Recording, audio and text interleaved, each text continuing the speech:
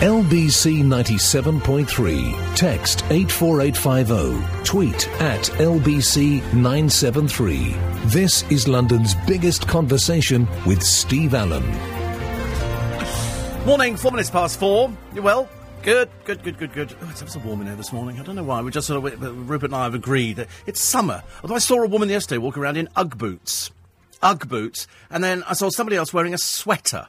Walking through... a sweater, I ask you? I mean, really? What sort of lowlife wears a sweater in the summer? Yeah, the producer. I mean, and freely admits it. Yes, I wear a sweater. Perhaps these people do not feel heat. I can understand that. I mean, the trouble is, I'm terrible in the heat. I know I moan about it every blooming day, but I moan about everything. That's the whole idea of listening to Steve Allen on LBC. He moans, but he's always right. I've listened to him for years now, and he's never got anything wrong. It's like, there's a lovely little bit in the paper today talking about Geordie Babe, still no job in sight, for Cheryl Cole, who's been house hunting in Newcastle. And the Ex-Girls Aloud star has set her heart on a £6.75 million mansion in the exclusive Darren Hall suburb after visiting the area with her mum, Joan Callaghan. A source said Cheryl has become more drawn to her Newcastle roots. That'll be a council flat then, dear, will it? Or your Newcastle... Who do you think you're in touch with then? The trouble is, you know, nouveau riche, people who live in these sort of areas, they don't want people like you living there. That's the last thing. Oh, God, Cheryl Cole's... Oh, God, no, that's it. That's killed the area. There's no point in putting somebody like her... You know, if you're going back to your roots, don't move back to your roots and then move into a big posh area in a multi-million-pound house, because you alienate everybody. Poor soul, honestly. Of course, it's just PR puff. She won't be buying any house up there worth $6.75 million. There's one of the guys, actually... Is it Zayn? Zayn Malik. He's so rich that he's bought his mum a house in Bradford in West Yorkshire. 250,000 quid. But up there you get quite a lot for your money. Down here, of course, that's just about a one-bedroom flat in Chelsea, if that. But his mum, who I think works as a school cook, she said, I will continue working despite my son's superstar success. Don't get too carried away, love. It could all finish next year, and then your superstar son will be sitting there going, oh, what shall I do now?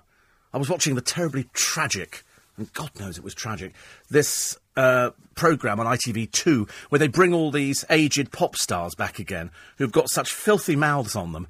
You're so glad that their careers failed and disappeared because they were just so ghastly. And we had 5 where one of them has had a breakdown. One of them didn't want to go back in the group. One's become Jamaican.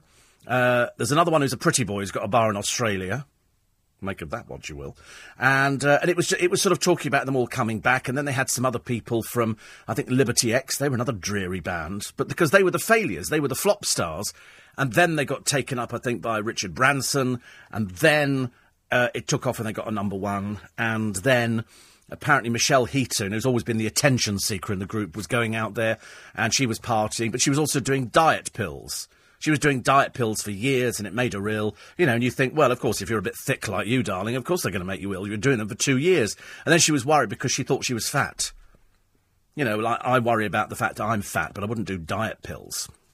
I have done in the past, years and years and years ago. I thought if that was the way forward, and the doctor prescribed Tenuate Dospan, but unfortunately, Tenuate Dospan was just a mild form of speed, of an amphetamine.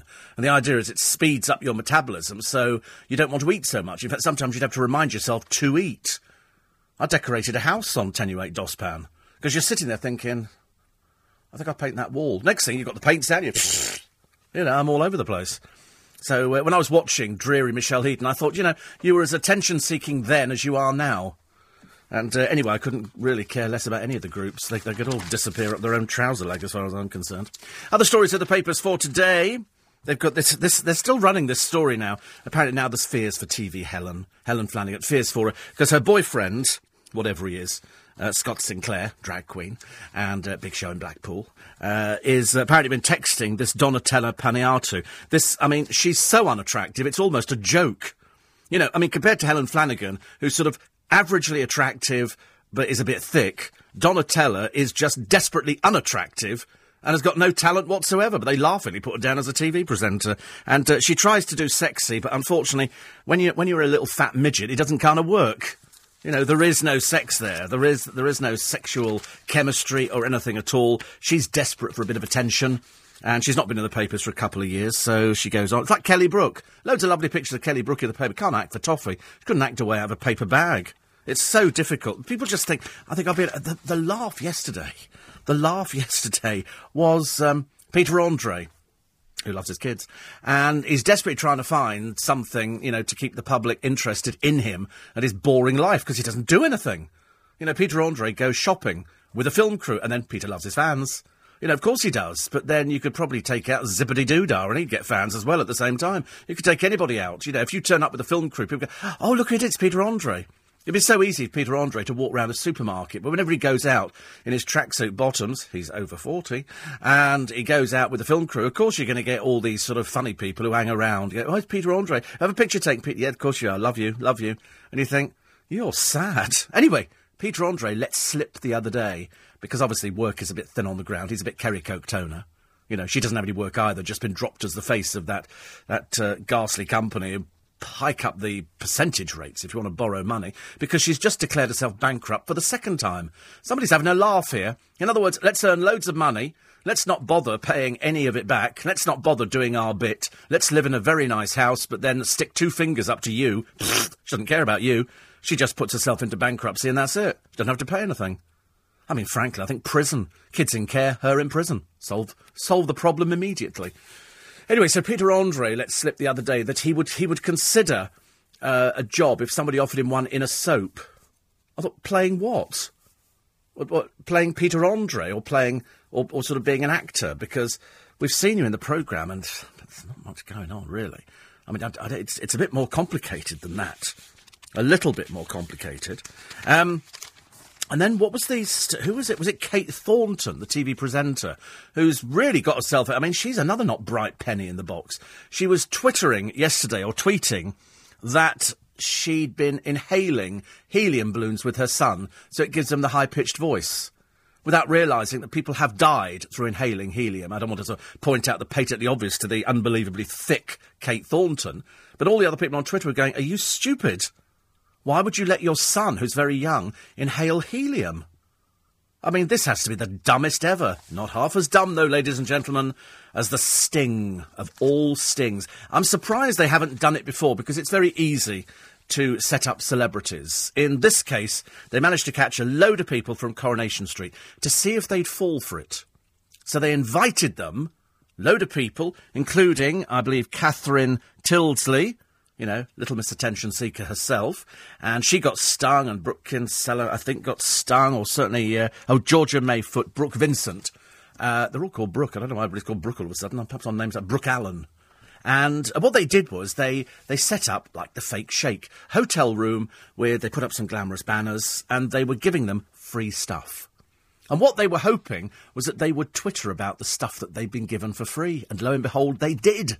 They twittered about it. They got caught. So in other words, it's been set up by Channel 4's dispatches, and they said fans will be shocked. Why would they be shocked? I wasn't remotely shocked. Shocked would be the last thing, because you know that when all these people go out, they get given freebies. They then tweet about them. They've done this story before. The interesting thing is here, they've deliberately set them up on dispatches to make them look greedy, which they are. I mean, I've lost track of the amount of times a certain minor celebrity mentions Nando's, because he gets free meals there. And so that's how it works. You give me this, I'll give you that. It's the bartering system. It's the whole basis of, what's it the whole basis of? Of how show business works, because that's what people do. So I know people get free cars. And they will mention the car on their Twitter, go, oh, I'm driving a lovely Range Rover today, or a Jaguar, or something like that. I also believe it's the basis of masonry. Freemasons, that's exactly, I've got something you want, can we do a trade? That's how it works. A friend of mine was a Mason, and he had a business. He sadly isn't with us anymore, and so he wanted a bicycle, and so he met somebody in his lodge who had a bicycle shop, and they did a trade. He offered him flowers and things like that over a period of time, and he got his bicycle. So no cash changed hands. It was a brilliant way of working. So when you see these Corrie stars who've been caught in this TV sting, you know that you can buy any of them for threepence. They'll turn up to the opening of a fridge. So, of course, one of them was given this lovely bottle of what they were told was special water. It was just tap water. They'd filled up the bottle and put tap water in there. And they all bought into it. And that's what's so funny. They say people will be shocked. No, you won't be shocked by it. All you'll think is they're as greedy as you ever thought they were in the first place. I never thought that they were dumb for being caught, but I'm looking at them here. Catherine Tilsey with her bag, and then she tweeted about it later. And then Georgia Foote, and who's this one here? This is another one. This is I don't know who she is actually, but she's another one who's famous in that. And so they were all caught in the sting. They back the firm's products in return for the freebies. Oh, this is marvellous. I really love it, because you got it for free. But then they all do that. That's how the business operates. I don't know why it's such a big thing. Apparently a spokesman for the Office of Fair Trading said online advertising and marketing practices that do not disclose they include paid-for promotions are deceptive under fair trading laws. Didn't who was there was some been famous actresses? Hasn't who's the one who does Estee Lauder? She's been caught, saying, "Oh, I've just tried this new cream from Estee Lauder. It's marvellous." Elizabeth Hurley has done it, and also her boyfriend. They've all done it because that's what the business is. It just works. I suppose it's very similar to me having Richard Madeley in, which is coming in on Friday, to talk about his new book. So today they send me a copy of the book, which is signed. It's a signed copy. Richard Madeley's, but not personally to me, but I mean, all he's got to do is add to Steve, and that's it. And that's coming. So that could be seen as the same thing, couldn't it? I've got somebody coming in, I'm plugging his book, and in return, they're giving me a copy of the book. Perhaps I shouldn't accept the copy of the book. Perhaps I should give the book back, but I'm not going to, because I quite like it. So I wonder. So, not really such a sting, more of they're just gullible, but that's what they do. They go out to nightclubs, they get paid. All these people who go out to Dubai, they're all on freebies. They're not paying to go out to Dubai. They're on a freebie to go to Dubai to plug a nightclub or whatever it is. Whenever you see Mark Wright in a nightclub, he's not paid to go in. He's been paid to go in, so that people are then attracted in. It's the system. It's worked like that for donkey's years, as far as I know. 4:15. There you go. That was the first one yesterday. He's back next week, same time. You can ask Boris. Could even be eclipsing Ask Clegg. 17 minutes past 4. It's Wednesday, which is lovely, and poor old Patsy's been off sick for a couple of days, and so watched lunch with Gino and Mel. My God, she's dreadful, she said. As far as I can tell, she had absolutely no talent whatsoever, and that voice. He's a little bit irritating, but at least he's got some talent. She's just a brash, loud northerner with a screechy voice. She says, hope you're well. I still listen every day, but don't get to email in the mornings. It's a wee bit early. Do you know, I did something last night that I haven't done for ages. I might do it again tonight, actually. I liked it so much. And so I was lying in bed and I was thinking, and then all of a sudden I woke up. And what I like to do, if I'm feeling in the mood for having a very, very lengthy shower, a really where I don't have to sort of jump in and jump out again, I thought I set the alarm for 1:30. And it goes off about 25 to 2, so that gives me a bit extra time. I can have an extra 10 minutes in the shower, which I like. So this morning, I woke up, and the alarm hadn't gone off, and I lay there for about 10 minutes. And I thought, it's funny, isn't it? The alarm hasn't gone off yet. Perhaps I've turned it off.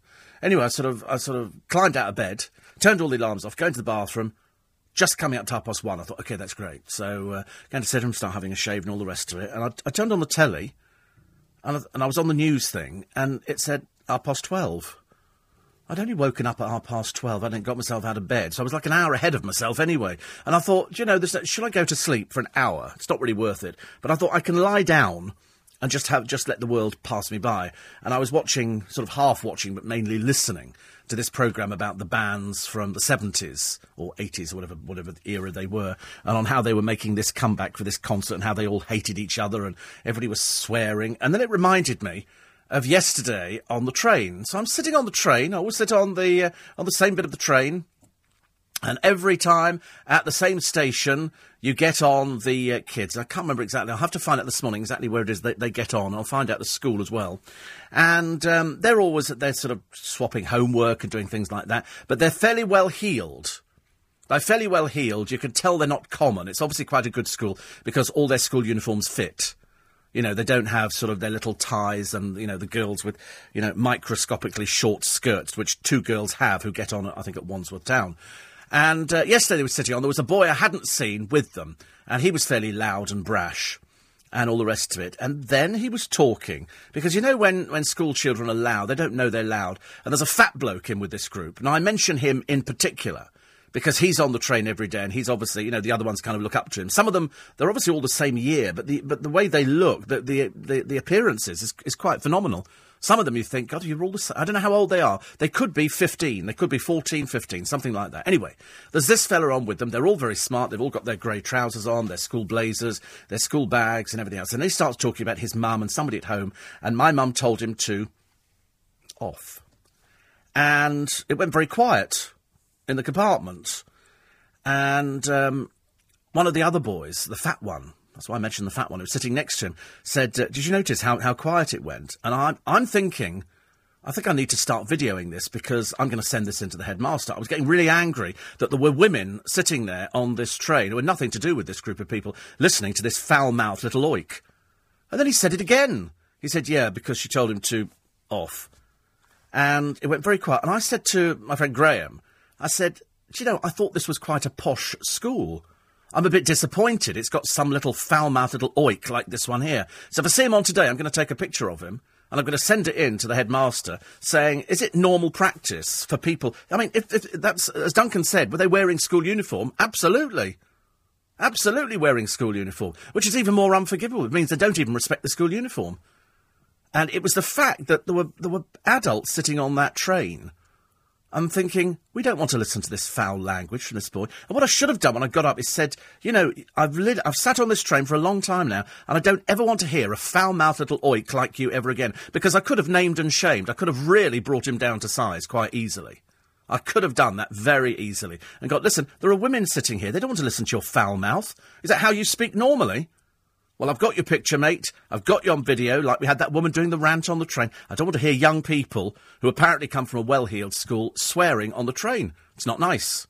So if he's on there today, I might have to stand up and do my bit. I might have to do that and go, I'm going to report you, because I don't want to sit on a train and listen to bad language in the morning. Not from somebody as young and as inexperienced as you, I'm afraid. You know, if you want to get off the train and go and swear, I couldn't care less. Do it on the train where there's adults sitting there, and there was a lady sitting directly opposite. What she must have thought of it, God alone knows. A bit like sitting in Princess Margaret's company. Apparently her language was ripe most of the time. She used every swear word under the sun, but there again, the stories of Princess Margaret are legendary when she took up with her various boyfriends. That was the interest. Roddy Llewellyn was the one we all laughed at, I'm afraid. Poor old Princess Margaret. Better off out of it, I suppose. Daily Mirror today's also running with the Corrie stars caught in the TV sting. I'm assuming they're going to show it. And of course we like programmes like that. I don't care whether it's a Corrie star or anybody. It doesn't make any difference to me. I really don't care who it is who's actually been caught in a sting, because we could all fall for it. You could literally do another programme where you could have somebody pretending to be a beggar sitting, because they've done it before, haven't they? Old people pretending to behave badly or do something and then sort of try and catch people out with hidden cameras. They did one a short while ago with somebody called Rick Edwards, who I'm surprised anybody's ever heard of. I'm surprised anybody ever heard of this bloke at all, because he's totally nondescript. Totally nondescript. And he was doing a thing where they've got a waiter who's racist in a restaurant, and they see what people's reaction is to him, and then they film it, and then Rick Edwards walks in, and they go, oh, it's Rick Ed, and I'm going, who? You know, it was as bad as that, I'm afraid. It was as bad as that. Here she is out on the tally, and luckily with the photographer, Maria Fowler. This is the... they say she's clearly on the mend. She's a former TOWIE star. They dropped her from The Only Way Is Essex. They dropped her because she's mad as a barrel load of mad things, I'm afraid. And she was taking her dog for a walk the other day. She went out to buy a drink. So what's she clutching here? Red Bull. Last thing you should have, darling. Last thing. But apparently she's been recovering at her mum's Derby home after her pills suicide bid. After her pills suicide bid. Not easy to say, is it? Pal said she had personal issues. I've got a rough idea what some of them would be. Totally unrepeatable on this programme. Alison Phillips, saying what we said yesterday, how awful it must be, and you can only... Well, you can't imagine what poor Pierce Brosnan and his family must be going through. He went back to filming, which, you know, is the best thing. If you lose somebody, there's no point in sitting there. I know it's an awful thing to say, but, I mean, I sat there for a week twiddling my thumbs after my mum died, thinking, I need to go back to work. I need to get my head round this. And within days, Piers was back out filming. I think in Budapest he's doing some stuff over there. And I think it probably takes it out of him. Having lost his wife, and then all these years later, he then loses his daughter Charlotte. Luckily, the moment they knew that she was very seriously ill, all the family came back, and that's the nice thing. That's the nice thing, that everybody's there. And he wrote a really lovely thing saying that she lost her life to ovarian cancer and she's in a better place now. And it's lovely, absolutely awful for the family. You feel so sorry if it's somebody who's a public figure. You feel even more tragically for them. The other person I don't feel any tragedy for at all is old Pippa Middleton. And this is Pippa Middleton, who goes out, spends lots of money, does all the highfalutin stuff, because she's the Princess Margaret to poor Kate Middleton. Kate Middleton, Catherine, very, very successful, knows how to dress in the high street. Pippa is Little Miss Desperado. Little bit, oh dear, the sort of the ne'er-do-well, the also-ran, the, oh my God, you're never going to be as good as your sister. Because Catherine goes out, she can dress on the high street, she knows how to talk to people, she doesn't do anything, whereas when Pippa goes out there, you can tell it's just attention-seeking. And that's basically what Alison Phillips has said today. They've said it's a shame, really, that the sister doesn't stay in a little bit more, because she's going to be the big embarrassment to the royal family, I'm afraid. She's going out there, she's sort of popping up all over the place. Actually, which reminds me, how do you get into the royal box at Wimbledon? Do they let any old Tom, Dick and Harry in there? Who was in there the other day? Toss Daly and Vernon Kay. Two people from Bolton. We're letting people from Bolton in the royal box. Terry Wogan was in the royal box. I mean, can't these people sit in the normal seats? What is it about the royal box? Do you think the Queen... Who sat here before? Tess Daly, Your Majesty. Who? Tess Daly. Who's she? TV presenter, I think, from Bolton. Not very good. She only does the one programme, and it's struggling, I'm afraid, at the moment. And you think, can anybody get in the royal... I want to go and sit in the royal box. But then I don't, because I'm so anti that kind of thing anyway. The idea that people go and sit there, say that we were in the royal box. Catherine Jenkins was in there, but I don't care about her. She can go and sit anywhere she likes, as far as I'm concerned. She's far too gorgeous to not sit in the royal box. 84850 steve@lbc.co.uk. Isn't it a bit weird trying to take pics of school kids on public transport? What, even if they swear, Ian? Oh, dear. Oh, no, it's Guy. Sorry, it's Guy. Not really. How do you think police garner evidence? How do you think police get evidence for things? Don't you think... Oh, perhaps you don't care about things like that. There's a lovely story in the paper you'd love today. It's about a group of travellers. Unfortunately, every time you read about a story of travellers, it's never a good one, because there's so much rotten within within whatever they are, the community. And this is ones who moved in next to a school. So bad was it that the police had to move in to make sure the kids could get into school, because they were threatened, mind you, by travellers' children who were shouting obscenities at them. I mean, they don't do themselves any favours, do they? The police said, well, we're going to be monitoring the situation. The travellers have moved on now, because that's what they should do. Just keep travelling. Just keep travelling, and try and teach your children some manners. You know, filthy, foul-mouthed. The local publican said that they threatened to come round and knock all his teeth out. They didn't serve them with drinks. I know landlords who close the moment they move into an area.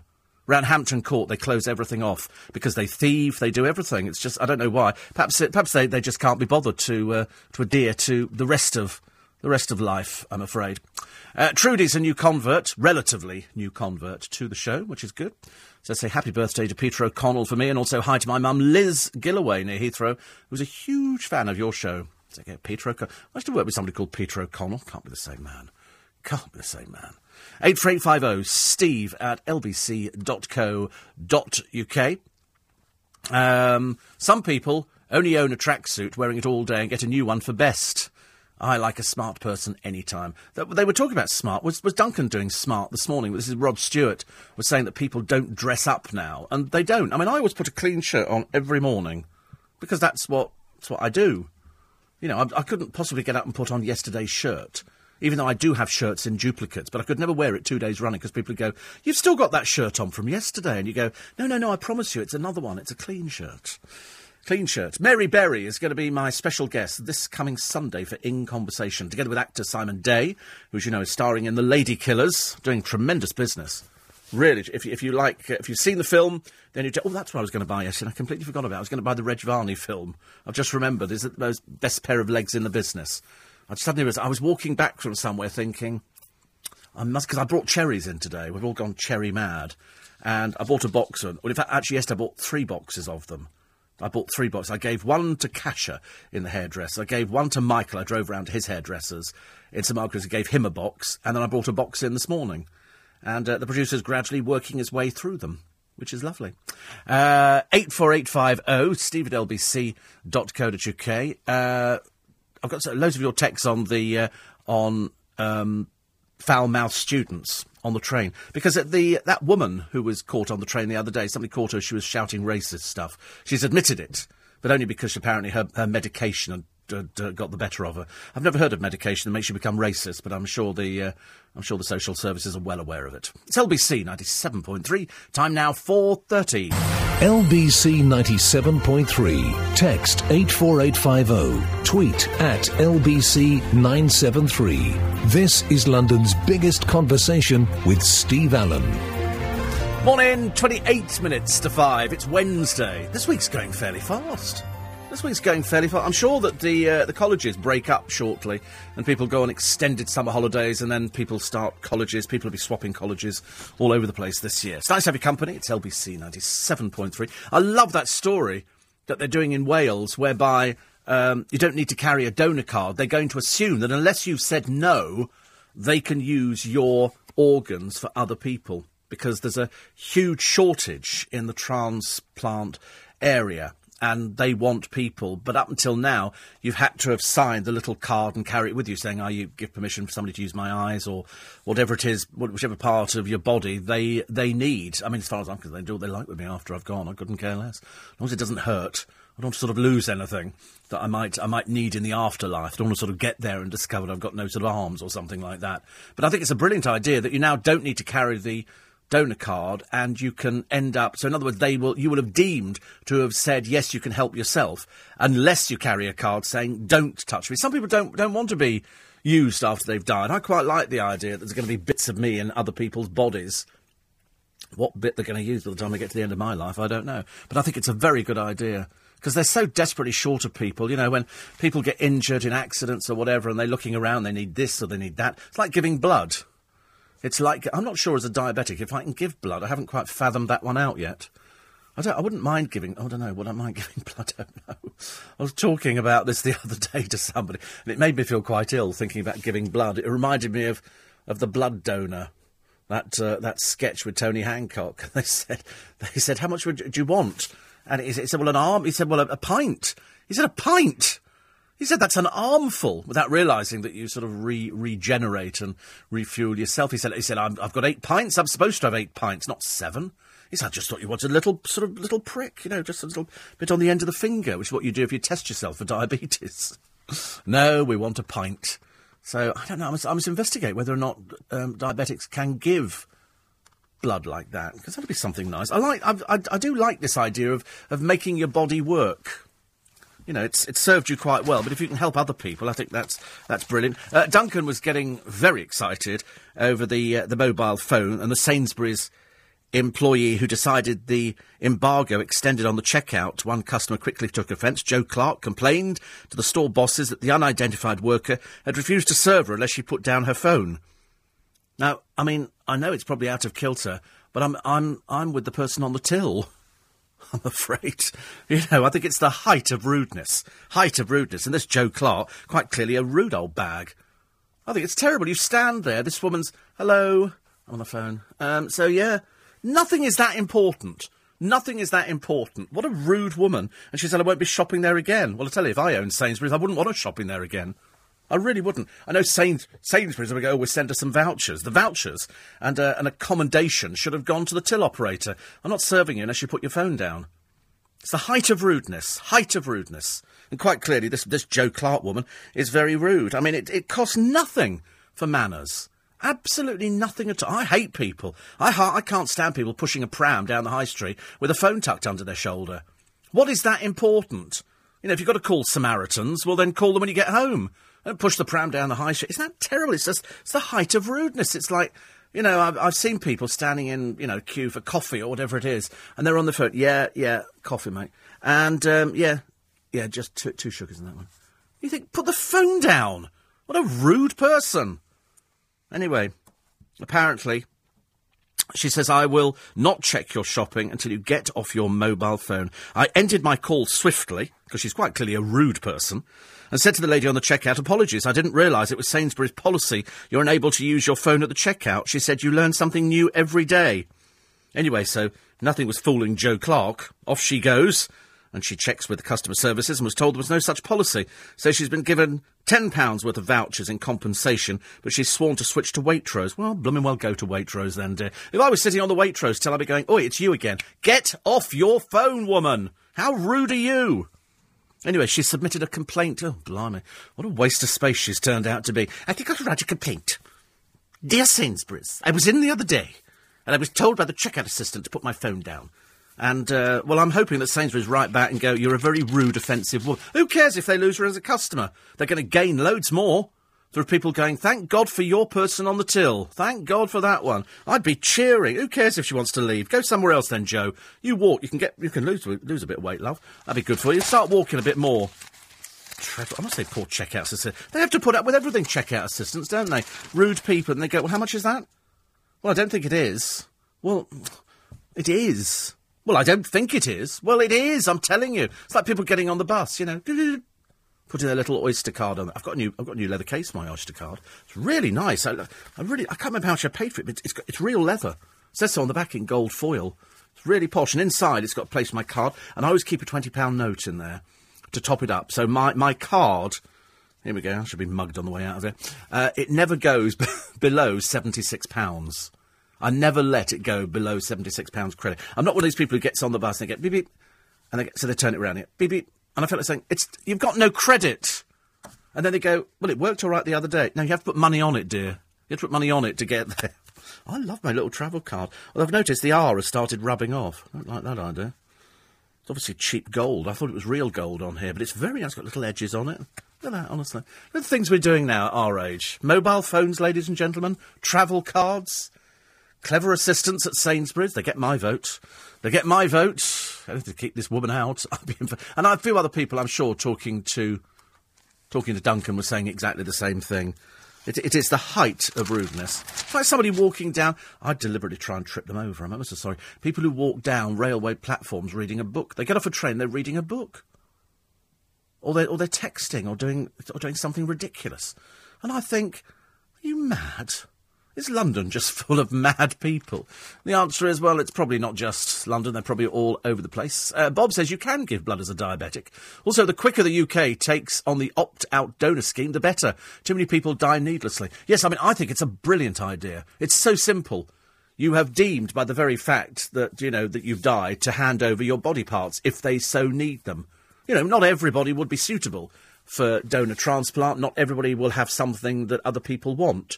I mean, I'm looking at my producer. He's got nothing that anybody's going to be wanting. No, they're not going to want your hair. They can't transplant hair. They can't transplant hair. This is not sort of, you know, the Indians at the Battle of the Little Bighorn scalping somebody and then sticking your mop on top of somebody else's. Wayne Rooney would pay for it. That is true, actually. That's Wayne with the helicopter to Glastonbury. How snobby was that, ladies and gentlemen? That was the ultimate, I think. Here they are, him and his chavvy wife. And they're going to be jetting in by helicopter. How naff. Can you add anything more vilely disgusting than lime marmalade? Are you a fan? Of course I am. You know I am. I've often talked about lime marmalade. Absolutely delicious. Rose's lime marmalade. Yumma, yumma, yumma. It's gorgeous, with or without hair. Polly says, I think you may be too old to be a first-time blood donor. They had a cardiac then. What do you mean too old? What do you mean too old? 39? How can that... Goodness. She says, but it is a fabulous thing to do. You feel so pleased to have done a good thing. I do a good turn every day. I do a good turn every... There is no day that goes by where I do not do a good turn. Today, it was for the producer, because he'd never actually seen a whole box of cherries. He'd seen a little Tupperware box with sort of a few cherries in there. He's been... Sorry? Glacé cherries. He's also seen glacé cherries, because he's obviously been to a pub, and he's obviously asked for a cocktail, and glacé cherry on a stick. Thank you very much. I used to eat those. They tasted vile. I don't know why. It was that colour that they used to put on them. But these are cherries from... I don't even know where they're from, actually. Well, they're from the greengrocer, I know that. But I don't know where they came from originally. But they're very clever cherries, aren't they? When you actually look at it. I mean, when did God make cherries, do you think? Did he do strawberries and everything else? Did he do bananas and coconuts and everything else? I wonder if he did cherries. I wonder what he was thinking of when he made cherries. They're clever, aren't they? I like them. And they're very good for you, somebody said to me yesterday. He said, you know, they've got all the things that you need. I thought, what, kebabs? I could do with kebabs now, definitely. These are the health foods. It's in the paper today. I don't like to do health food stories because I find it terribly depressing that the things that you think are good for you, in fact, aren't good for you. So, some of your diet things here, smoothies. Now, you think a smoothie is good for you. They go, oh, we've got an innocent smoothie or whatever it is smoothie, banana and strawberry. But they've always got a binding agent. The binding agent is orange juice in many a case. And in fact, they are laden with sugar. Absolutely chock-a-block with sugar. Really, really, really bad for you. Don't just assume because it says fruit on it that it's good for you. Eat fresh fruit, much better than smoothies, OK? Olive oil. It's still oil, whichever way you look at it. I noticed they were selling it the other day, olive oil, in Holland and Barrett. Stuff they sell in there is very odd. Honey, natural food, really, something better would be apple sauce. Better than honey. That would be much better for you. Juice, orange, apple, cranberry juice. Quick way to gain weight. 150 calories a glass. Better to have cordial. You know, when you're a kid, you go, I could have some orange squash. And you go to the fridge and you try and prise 2 ice cubes out of the tray in there, and you're banging it on the counter, and you can never. And then all of a sudden one flies out, knocks the cat through the window, and sort of disappears out there. Bring my ice cube back, and you sort of get it there, and you put 2 ice cubes in the glass. You turn on the cold tap, let it run a bit, because otherwise there might be fish in there or something. And then you put in a good dollop of whatever it happens to be, orange barley water or lemon barley water. Mainly if you're ill or you're playing tennis, you drink that. And you pour that in there, and then you put the ice... And oh, it's delicious, Mum. Meanwhile, the cat's sitting out in the garden, nursing a very sore head because you've hit it with the ice cube. Brown bread. Now, I've said this 1,000,000 times to people, and they don't believe me. Here it is officially. Because it's brown, don't make it healthy. All right? Try whole wheat, grain, all right. Just brown bread is nothing. It's just white bread that hasn't been bleached, OK? Low-fat product, biscuits and yoghurts often have more sugar to make up for missing fat. Try plain yoghurt with fruit. Chicken, very good for you, but not with the skin on. As I've said countless times before, honestly, it's like a diet programme, this one here. Don't ever eat Kentucky Fried Chicken. It's really, really fattening. It's great without the skin. But the skin's the bit that you like. In fact, sometimes you can just eat the skin and forget about the chicken, because the chicken's quite dull, and mainly it's halal and it's quite bland. So you have that. Very bad for you. Take all skin off chicken. Any dietitian will tell you the same thing. Roast chicken, take the skin off. The white meat, very, very good for you. Granola. Bran flakes and chopped fruit, so much better for you. And wine. It might have some health benefits, but a large glass of wine, 225 calories. That's... not bothered, are you, really? Try grape juice or a white wine spritzer made with Sprite Zero. Ooh. I don't know what Sprite Zero is. Is that lemonade or something? I don't know. It's low sugar Sprite. Oh, right, OK. And, by the way, if you're over 40, according to Fern Britain, get your legs out. Show your legs, only if you've got decent legs. If you really look at them in the mirror first. If they don't look good to you there, they're going to look even worse to us. So don't get your legs out. Also, if you've got cellulite, don't wear shorts, OK? Don't wear shorts. It's not a good look. And are Apple about to unveil the iWatch? I do hope so. We haven't had a good gadget for ages, but I've got one this morning in our gadget giveaway, and I'll tell you exactly what was won yesterday. And if you know the answer to today's question, you can get your hands on her. You'll have to wait and find out. LBC 97.3. LBC 97.3. Call 0845 6060 973. This is London's biggest conversation with Steve Allen. Morning. It's amazing how we've divided you on the woman on the phone at Sainsbury's. And the checkout assistant says, I'll serve you when you put your phone down. Height of rudeness. I'd have said, excuse me, you're just a rude person. Anyway, somebody says, I work at Heathrow, checking passports. And people just come to me, throw the passport, so I just wait till they finish their conversation and stare at them smiling. Which is, I would do the same, and I would look up and go, ready now? Thank you. In America, they're really... I like the American system. They've got a thing... I don't know, do we have it here? Where they've got a little camera. And they look at you, and so they can identify you on the camera whether you've been in and out. They do it in America, so they can tell when I was there last time, because I look into and they go, OK, and they push this little button. It's really sophisticated, but they're so naff on customs in America. There's no personality at all. I mean, I know it must be thankless sitting there. Next. Aisle 27. Hello. They don't even say hello, actually. They're just sort of, you put your passport down, I always smile and go, having a good day? Hello. Doesn't work, though, half the time. Alan is the 466 London bus driver in Croydon. He said, can you tell people that bus drivers aren't rich bankers and can't change £20 notes at 5 a.m. in the morning? Oh, who stupidly produces £20? I'd go, sorry, mate, you get off the bus. No, I don't have any change for £20. Some bus drivers are very good, though, and they will let somebody on a bus. I think some people deliberately produce a £20 note. I've got nothing small. You go, well, you're going to be standing there for a long while then, aren't you? Not getting on my bus, I'm afraid. Marisa says, I heard you talking about foul-mouthed people on public transport. I'm sick of hearing school kids on the tram when going to Croydon screaming and swearing, not to mention the office workers on the mobile phone discussing their sex life. It has to be stopped. I agree. Jay says, with all your money, why do you not pay for private health care? Or as you're such an expert on diet and health, do it yourself. Ooh, little Miss Prissy, aren't we? Little Miss Prissy. I do have so much money, it's so embarrassing, really. And you're quite right, actually, I should be doing private health care. But no, I've paid into the NHS for the whole of my life. I'm reaping the benefits, and I have no complaints with the NHS. Black cherries are well known to help prevent gout, says Brian. Yes. Somebody told me that the other day. Way big up for not getting gout, so eat cherries every day. I wish that they would bring out cherries that somebody had taken the stones out of. So you could buy a box of cherries and just cram them all in your mouth. It's the fact that you're about to take out fillings. You've got to be fairly careful with them. Another one here, which says, I support the checkout assistant at Sainsbury's. I hope that rude customer's head glows in the dark for using her mobile too much, says Brian. If I was on the checkout, Steve, I'd have said in a very loud voice, finish your call, dear, then I'll serve you. Let the people in the queue deal with her. Yes, I mean, I've seen that in supermarkets. I tell you what really annoys me is people who sort of all their shopping and then they start ferreting around, trying to find their purse. I was on the bus the other day and somebody gets on they're standing at a bus stop. They're not doing shopping. They're standing at the bus stop and then they get there and then they're ferreting around for their travel card. Why don't you just find it to start with? Make it so much easier.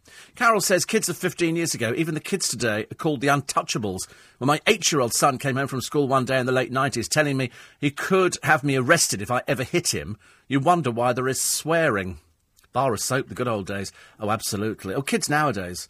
But I think the idea of saying, I'm sorry, I don't want to sit on a train and listen to some posh little oik like you using foul language. You might want to use this at home in front of your mater and pater.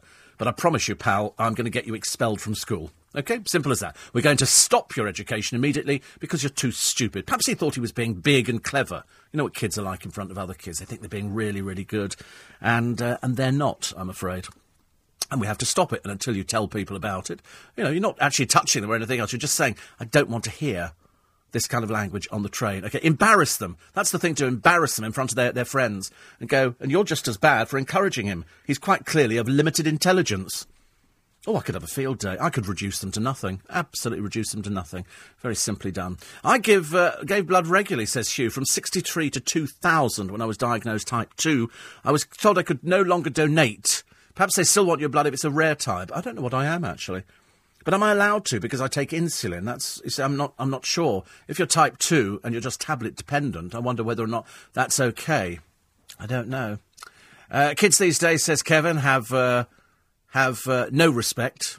Worked on the Sunwalk Battersea last Sunday, half-marathon breast cancer. It was a very hot. Gabby Roslin was there. She was nice.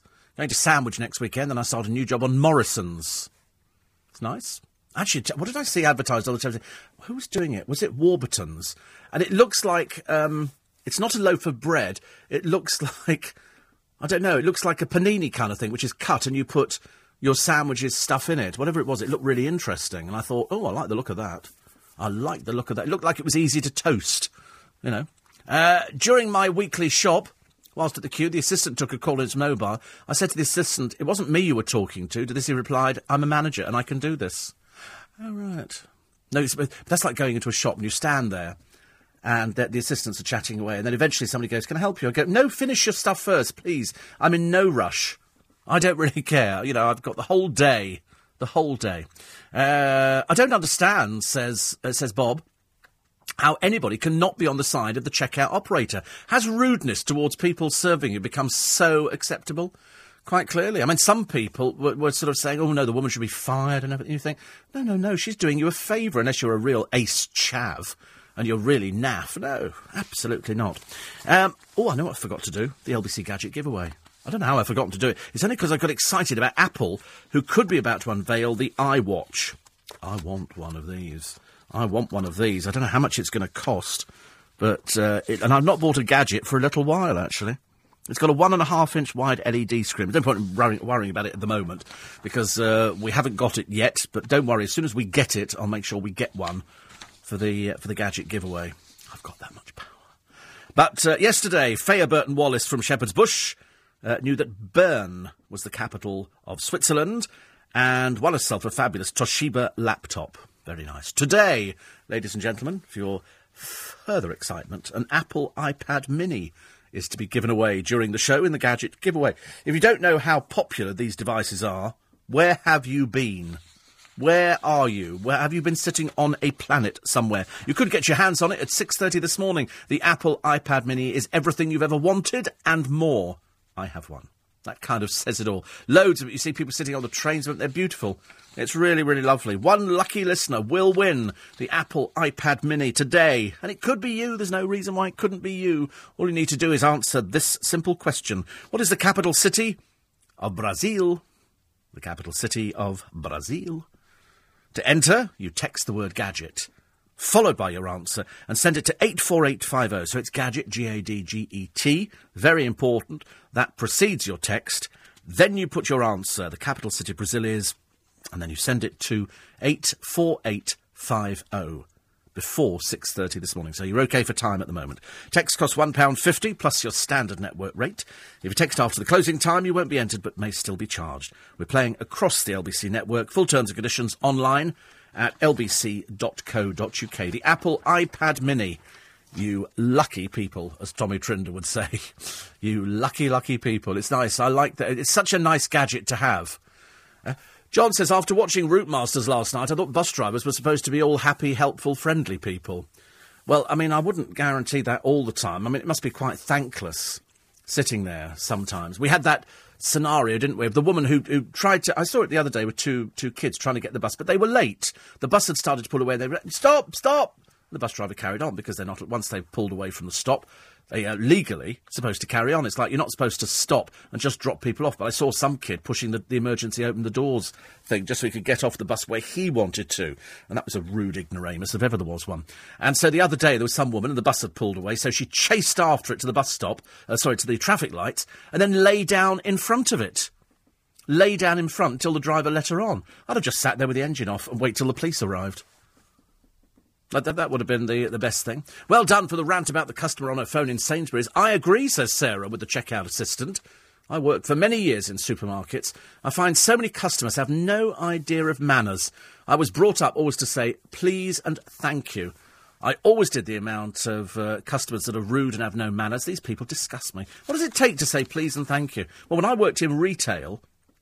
we were supposed to go up to somebody. No point in sitting there twiddling your thumbs. Customer comes into the department, and I sold carpets, and I sold curtain fabric and net curtains and rails and everything else. And somebody would come into the department, and the whole idea is you're a salesman. You sell. So you'd go over there, morning, sir, morning, madam. That's what we were taught to do, not just stand there like an idiot. Good morning, sir. Good morning, madam. Can I help you? And even if they said, no, we're just browsing, saying, we're looking for anything in particular. You know, and you would gauge by them. And in the end, I could sell snow to the Eskimos. I was very successful. At the age of 15, it taught you what retail was. Retail is selling something. This is what it is. I remember talking to Betty Davenport, whose family have the famous magic shop. And her father used to buy in magic tricks. And he would buy in, say, 1,000. He would buy in 1,000 of one particular trick. Didn't matter what it was, whether it was a card trick or dice stacking or anything like that. And Betty would have to learn it. Because no point in having them sitting there on the shelves. So she would learn the trick. Somebody would walk in again and she'd go, have you seen this? And she would demonstrate a trick and it would sell on the dem. There's a guy called Mark Mason in America, and he's a great demmer of magic. When he used to come to the Magic Circle, and he comes, on a fairly regular basis, he would demonstrate it, and immediately people want to buy it. Because it's no good showing somebody a packet and going, oh, look, it does that. And you go, yeah, but what does it look like? And they go, let me show you. This is so simple. It's so effective. And that's what Betty Davenport had to do. So if you work in retail, you learn to sell the stock. You go into some stores, you go, do you have so-and-so? And they go, I don't know. And yet, I bet if you asked Arkwright in that TV programme, Open All Hours, have you got a wooden screw that screws backwards? He'd go, do you know, I have, lad. And he'd find it, because people who had their own hardware shops knew about everything. If you work in a department store, you're supposed to know what stock you sell and what it is. If you work in radio and television, somebody says, well, what makes this television better than that one? You should be able to tell them. They could stand there blankly going, I'll go and get somebody. That's not much use, is it? So when I say that on the LBC Gadget giveaway, it's an Apple iPad mini, I know everything about it. I know how good it is because I've got one. If it was rubbish, I'd tell you it was rubbish and don't bother going for it. But as it is, it sells itself, Apple. The quality is so good. That's why I'll have to tell you about the Apple iWatch in a moment, because I quite like the idea of it. Sounds to me like the perfect thing. Anyway, if you've just woken up, it's Wednesday morning. We're talking about people in Sainsbury's. The lady on the till said she didn't want to serve this customer because she was on her phone. She thought she was rude. So the lady complained, and Sainsbury's, very unwisely, in my opinion, sent her a £10 voucher to placate her. She said, I'm going to shop elsewhere. I said, well, go and shop elsewhere. How rude are you? There's that poor woman sitting on the till, staring into the distance. You know, if you talk to them, they talk back, you know. They're not automata. They're able to talk and have a conversation. You don't want too much of it, you know, you didn't exactly want, you know, picking out curtains or nothing like that, but at least you want to have a nice conversation with them. But shame on Sainsbury's for actually giving this woman a £10 voucher. I'd have upgraded the till woman and said, listen, you've done really well. Start teaching the country some manners. Don't pander to one old bag who said, well, I'm going to complain about that and write to Sainsbury's head office. You right, love. I frankly wouldn't want you as a customer any time soon. News at 5 is next. LBC 97.3. Text 84850. Tweet at LBC 973. This is London's biggest conversation with Steve Allen. I thought that was normal practice at the fun fair, that it was virtually impossible to win things. It's like whenever you throw a ball at the little blocks on a shelf and you have to knock them all off, well, the shelf is actually a lot wider than you think it is because it's painted in such a way. It's like trying to get a ball into the top of a milk churn. Have you seen that one? You throw it, of course, it spins round and then comes out again. That's like trying to win on Hoopla. I've never seen anybody win on Hoopla in a million years. In all the years I've been going to a fun fair, they've had the same prizes, a big jar of sweets with a watch, and it used to be a £10 note. Now they put a £50 note on there. They're that confident you're never going to win it. For the simple reason, the only way that ring is going to go over that block is if you've dropped it from above it. Throwing it over there, no chance. No chance. I've never seen anybody win on that. You see people walking away with giant teddies. And I can imagine. So it's interesting, isn't it? Thorpe Park, it's a third party who operate their sideshows to win toys and stuff like that. I can remember when we went to Vegas years ago, I went to Circus and won so many toys. I thought, I'll keep them. I thought, what on earth am I doing? So I left them all in a hotel room in San Francisco. It's a hotel room in San Francisco where the cleaner must have come in and gone, ah! And she was confronted by about 15 different teddies in various guises, from village people through to Bo Peep. They've got this odd stuff in Las Vegas. So it comes as no surprise to me. I can remember when we used to use the shooting range on the fun fair and used to work on the assumption they'd knock the sights out a little bit. Because the idea is they don't want you to win. They want you to take part in it, but they don't necessarily want you to win. It's like, you know, pick an odd number to win. Well, I've got a magazine. It's called World's Fair, okay? And World's Fair is market traders, show people. You can buy a set of Dodgems. You can buy an inflatable bouncy castle. It's got all the show people news. And at the back of it, they've got things for sale, like a complete book of tickets, all odd numbers. So you just sell odd number tickets. You say, you know, find an even number to win, knowing that all the tickets in this box are odd numbers. You can buy books of odd numbers, books of all even numbers. You can buy all sorts of things. It's got all the stuff in there, you know, for candy floss machines. And I mean, it's quite fascinating. I have it on order. I read it every week to find out where all the fun fairs are. And what's going down, you know, coffee, slush, all sorts of things. It's all great fun. But I just assumed that anything which involved throwing a ball or shooting a gun or trying to get a hoop over something, the odds are stacked against you. There was one guy, and I saw him over 2 years, and he did really well. And what he had was, he had a a piece of rod, like a fishing rod, but it wasn't. It was just a piece of rod. And at the end of it was a piece of string with a rubber ring at the end of it. And he had a Coke bottle, and the Coke bottle was lying down on the table. And all you had to do was get the end of the rubber ring over the end of the Coke bottle, flick it up, and make the bottle stand up. And if you could make the bottle stand up, he gave you 20 quid. And he demonstrated it to you. You only get the one go. You can't keep doing it forever. And he would demonstrate. He put the ring over, pulled up, bottle stood up. Gave it to you, went to put the bottle up, it fell over. It was almost seemingly impossible. And that was all he had on his stall. He might have had, the year before, one of those stalls where he had playing cards and you had to throw a dart in. But, of course, the middle bit of the playing card is metal, so the dart's not going to stick in there anyway. It only goes on the outside. And you can win a goldfish in a bag. It's all very exciting. Well, you can't, because they don't have the bags hanging up anymore. You have to take it from the bucket at the side, because there was a law that came in, equal rights for goldfish. Anyway, so he then, by the time the next year came round at Hampton Court, his stall was all emblazoned with Coca-Cola logos, and it was all wonderful. It was obviously, he'd hit on a winner, and I thought that was very inventive, very clever. But the only place that's ever bothered me, if you and I open up a shop and you put Disney characters all over the outside, they're going to be, Walt Disney's organisation are going to be down on you like a ton of bricks. These are copyright. And yet you go to the fun fair, you'll see Disney characters all over the place. There's no licensing. They just tend to put them on show rides. I don't know why. Especially for kids. I've always wanted a set of teacups.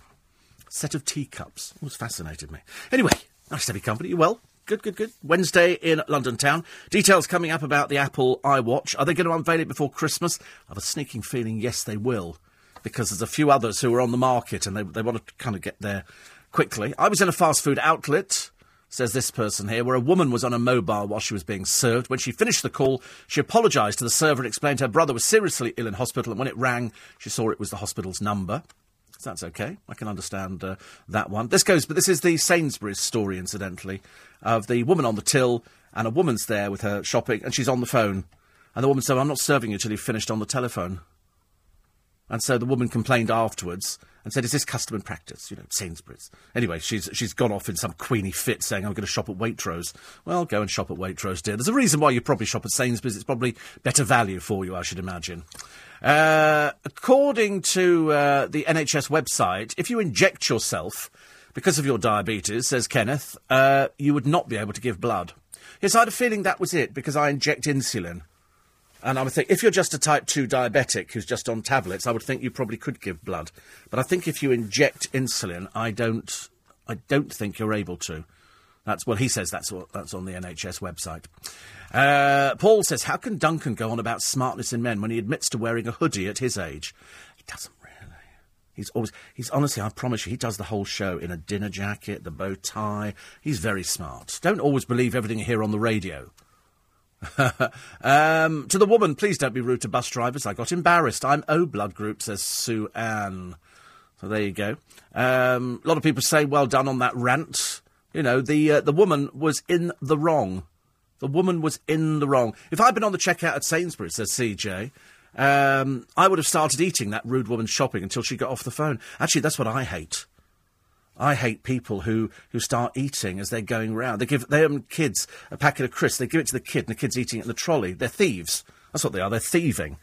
Or failing that, they'll actually buy some grapes or cherries, and they give them to the kid as they're going round to keep the kid quiet. And it's thieving. Because you get there and it doesn't weigh the same, does it? There's a cherry festival in Brogdale in Kent in July, says Sue Ann. I'll be stuffing my face. Very good for you. We've all got cherries today. We've got cherries upstairs, cherries down here. Producer brought a little bowl of cherries down with him. Was there a nursery? You've eaten them all, have you? Momoto. What was was there a nursery rhyme about cherries? I know there was a song which cherry ripe, oh. I can't remember what that one was. That's as far as I go, I'm afraid. We don't do anything. It's not community singing or anything like that on the programme. Going into 3 weeks in plaster, says Jan, since I texted last. Now I've got to have my wrist reset, as it didn't set properly. I'm having a cup of tea. Because I'm right-handed, I can't do anything as I'm right-handed. I really feel fed up. Yes, that's very annoying, isn't it? I mean, that really is annoying. I can imagine you must be really, really fed up. Really, really fed up. I've never had anything like that. I've never done plaster. Local church fetes, they didn't put the winning tickets in the tombola into an hour before the end of the fete. I know this, says Mary, as my sister did the tombola stall. Well, of course, because you don't want people to win all your prizes, do you? So you just go, oh, pick a ticket. Nobody's going to say, I tell you what, I'll buy the whole lot. So I've won all the nobody's ever going to say that. So that's it. Even worse than being on the checkout is when you're about to be served and they ignore you to answer the phone and leave you waiting. Makes my blood boil, says Les. Yes, I mean, none of us, not one of us like rudeness. That's the one thing we're all in agreement of. We don't like rudeness, whether it's coming from kids or it's coming from a checkout. It doesn't matter who it's from. It's always rudeness, and it costs nothing to be polite. If you're polite to somebody, they'll be polite to you. I always say to the producer every morning, I said, oh, you're still here. You know, I like to, because it keeps him on his toes. There's no point in saying, you know, because he turns up looking like Rupert Bear, you know, he's got his duffel coat on and his scarf and everything else, but he's from Cambridge. And today he started undoing the buttons on the duffel coat. I thought, here we go again. And so I got my wallet out, and I'm just about to put £5 on the table, and he's revealing, I don't know what he was revealing. What were you revealing? This sort of Where's Wally kind of jumpery I don't know where you get clothes like that from. Was it some sort of joke or something? Did you go to a prison and they said we've got this one or one with arrows? You got that from Nice. Oh, it's nice. Is it? Well, I never get tired of saying it, that's a fact. It's obviously an old favourite. Neil says, last year in Florida, we helped little Ellie win armfuls of prizes. Bless her. She couldn't carry them all, so he sent me in a picture all these prizes. The trouble is, when you go away on holiday and they show you all these prizes, how do you get them in the case on the way back? That was the problem I had when we got to San Francisco. And you've got giant toys there. Giant toy. But some of the ones, somebody said to me, is there a place where they go to where they buy these oversized toys? And the answer is yes. And if you buy World's Fair, you'll see them in there. He said it's a day's match fishing in sunny Essex today. Have you got any tips? Yep, stay in bed. I don't know what match fishing is. Is that competitive fishing? I'm driving down to my brother because I've got this Mary Berry book, and his girlfriend is crackers for Mary Berry. Who knew my auntie Grace, who died, as you now know. And he said, I said, I'll pop it in the post to you today. I said, I'll put it in the post. And I've picked up this book. This book weighs a ton. And so I've decided it's easier to drive down there. Because the time I've paid for it to be delivered by tomorrow, because he's away, it's a lot easier to drive down there. He is, in fact, he's coming, but strange enough, Neil, he's coming back. He's going on holiday somewhere. Where, I can't imagine. I think his girlfriend's paying him for him to go somewhere. And then when he comes back, he's going off for a week's fishing. So, Gary says, you didn't tell us why the Coke bottle didn't stand up. It's... I can't ruin it. Put it this way, there's very few chances of you winning on that one. All right, I'll tell you. If the bottle is facing you, you can flip it straight up. If it's to the side, it won't stand up. It automatically swivels round. It's a strange thing, isn't it? But watch it next time you go. I only knew because I watched it. But it's a very clever thing. So all it is, it's very simple. Lie a Coke bottle down, empty, not a full one, an empty one, and have it facing you. So when you put the thing on, you're looking at the end of the bottle. You can lift it up, you do it quickly. If it's to the side, you lift it up, and most people go slowly, and that's when it swings round and it falls out of the little rubber ring thing. Because that's what they do. They're there to make money. You can spend hours at a fun fair and not spend a penny piece. They're going to do their damnedest to make sure that you spend some money. Because you'll look at it and think, I could have a go at that. Why people ever do hoopla, I've got no idea. I've never seen anybody in my entire life, and I'm over 35, I've never seen anybody win on it at all. If you're one of those people and you text in now going, oh, I won on it once, I'm going to call you a fibber, because I don't think it's physically possible. 5:15. Morning, Nick Ferrari. This morning, after the news at 7, as the AA voiced concerns that part of the M4 will lose its hard shoulder to ease congestion. Nick will be asking, is that a scheme that should be brought in elsewhere? Plus, how have we allowed the NHS 111 helpline to descend into such a shambles? And if you've had children by IVF, how clever are they? Nick will be speaking to two mums with opposite opinions. Looking at the papers today, Louisa Peacock, the Daily Telegraph's jobs editor. Lots to talk about. Where are we sending Tom Swarbrick? Oh, we're sending him to Theale. I know Theale very well. I used to go there. That's where we used to come up, because that's where the motorway stopped. before it sort of went all the way down, and we used to come off at Thiel to go down to Newbury. Now you can go all the way into Newbury. Very interesting. Apart from Apple about to unveil the iWatch, I mean, it's a device that really belongs in the land of Dick Tracy and James Bond. This one, they've now said, a wristwatch computer is a reality. They've indicated they're making an iWatch to add to the hugely popular product line that includes the iPhone and the iPad Mini, which we're giving away today in the gadget competition. And so the speculation has been mounting, and I think last month Tim Cook says that this is the way forward. There's a team of 100 engineers, led by Sir Jonathan Ive, who's Apple's British design guru, working at the headquarters in California on a device made from curved glass. So the challenge of creating this glass is reportedly in the hands of Corning, who are the US maker of the super tough iPhone screen. Now, they believe this watch, with a 1.5-inch wide LED screen, can let users send and receive emails and texts, as well as navigate the internet. It could also communicate wirelessly with other nearby devices through Bluetooth. The strap may wrap itself around the wrist by the application of gentle pressure. It's expected to run on Apple's standard computer operating system, iOS. South Korea's Samsung, one of Apple's main rivals, is also understood to be working on a wearable computer, similar to a wristwatch as the manufacturers seek to boost the flagging smartphone market. So how long? Do we reckon before Christmas? I'm pinning my hopes on it's before Christmas, because you have to hit a big market if you're a company like Apple. And I should imagine that if we had one to give away, if I said, well, we've got one to give away, it will be, because when it comes out, there'll be mass orders for it. People will want it. They'll want to buy it. Even if they don't use the thing, they'll just want to buy it. And it depends what it comes in at. Rumour has it about 150 quid, you see. So it's doable for a lot of people. £150 now is quite doable. Anyway, for our gadget competition for today, it's another piece of good kit. Yesterday, we gave away a Toshiba laptop, and Faya Burton Wallace from Shepherd's Bush got it, so well done. And today, it's the Apple iPad Mini. I mean, it's thin, it's light, it's very, very clever.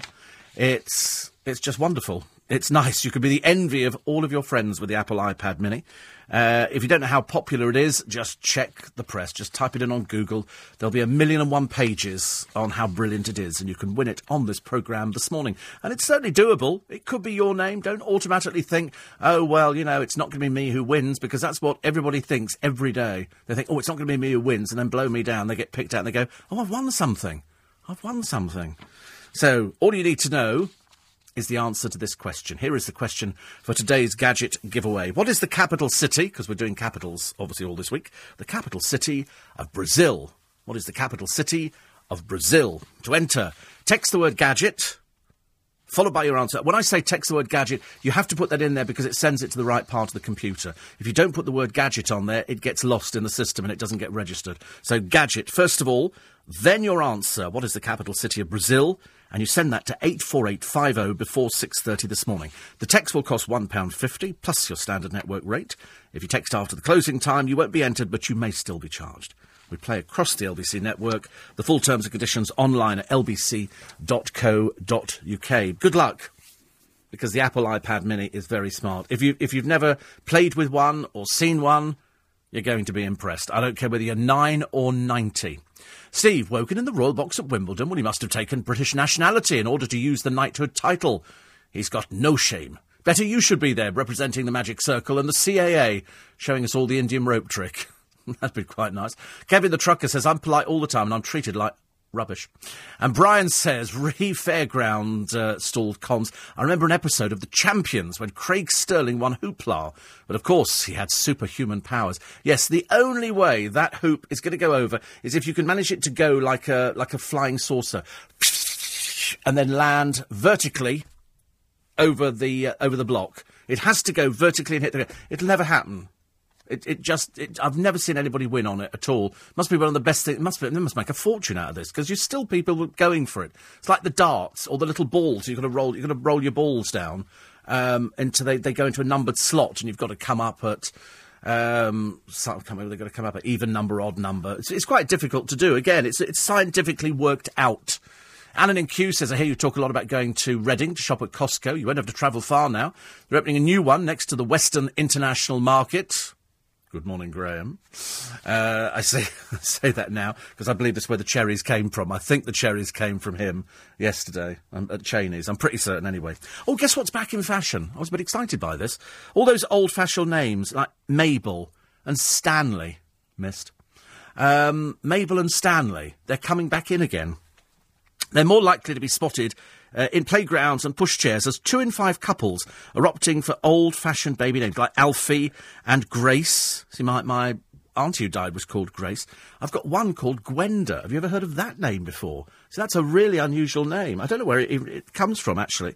But also Kai and Clay, the Wayne Rooneys have got them, but that's just chav. That doesn't even count as anything at all. And this claim, or this sort of chain of names, was started by the Kardashians, who've got Kim, Khloe and Kourtney Kardashian. Again, all chavvy name spellings. I was watching The Housewives of, was it Atlanta City the other day? And there's one who I think's a bloke in a wig.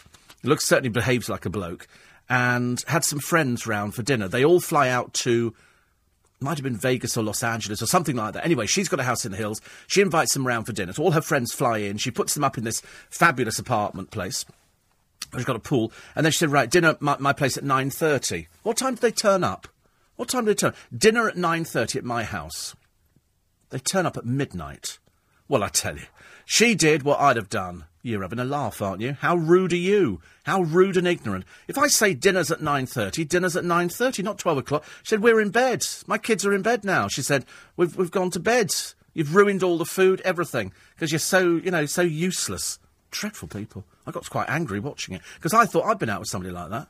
I've been out with somebody who's got no sense of timing whatsoever. I never understand why it's like Peter Andre. He turned up late for his own birthday party. No reason for it. He's just ignorant and just turned up late. And you think, how rude. People are sitting there, go, where is he? They go, oh, sorry, I'm late. You go, well, it's not good enough. So anyway, a lot of people now aren't branding kids Sharon or Kevin, I'm afraid. So now it's all going to be posh. Mabels and Stanleys. A lot of people have chosen names with a colour, like blue, grey and red, and some people have got bear and tiger. Hasn't Jamie Oliver got Buddy Bear or something? I mean, God, what's going on there? What's that? Is that magic mushrooms or something? And Buddy Bear for a boy. I don't really like it. It was bad enough with Peaches and Pixie Geldof, Heavenly Harani Tiger Lily. I mean, dear God in heaven, that's the bad one. But anyway, other names that could make a comeback. Susan, Carol, Paul, David, and even Beryl and Barbara. I got an Auntie Beryl. I think I've got an Auntie Betty. No, Betty. An Auntie Betty. Poor soul. And, interesting. 1 in 4 in our biggest cities is a migrant. 9% of homes in this country do not use English as a first language. Perhaps we should start... I often thought, actually, years ago, perhaps we should have sort of a lesson every day where you can learn a new word in a foreign language. I'd have to check it out myself, because if we rely on you, we'd have all sorts of rude words doing the rounds. Thank you very much indeed. Which I don't really want, not as far as I know. 84850, steve at lbc.co.uk. Did you buy the yellow watermelon? No. I got a bit scared about yellow watermelon. A lot of people were telling me that they recognise it, and they have tried it before. But I still go red watermelon. But apparently the best trick is the Jamie Oliver one. You buy a watermelon, they're about a £5 at the moment. They're £4 to £5, something like that. And you just cut a hole in it and you pour a bottle of vodka in. And the watermelon absorbs all the vodka. I don't advise this if you're under 17 or something like that, whatever the legal age for drinking is. And you pour it in there, just let it absorb it, and then you sort of just cut the watermelon and you just eat the flesh. And if you can remember... after 2 bites, what you were supposed to be doing in the first place, you're a better man than I. That was my favourite trick years ago. We used to have a party trick, me and a friend, and we'd both sit in a room with a bottle of whiskey. And we'd each drink a bottle of whiskey, and then one of us would leave the room, knock on the door, and the other one had to guess who it was. It's a fantastic game. You could play that yourself at home. Try that later. No, don't try it this early. It's a bit too early. You could try it with Marmite on toast. It's not quite as exciting. It works much better with the whiskey. It's LBC 97.3 at Steve Allen's Early Breakfast. Time now 5:30.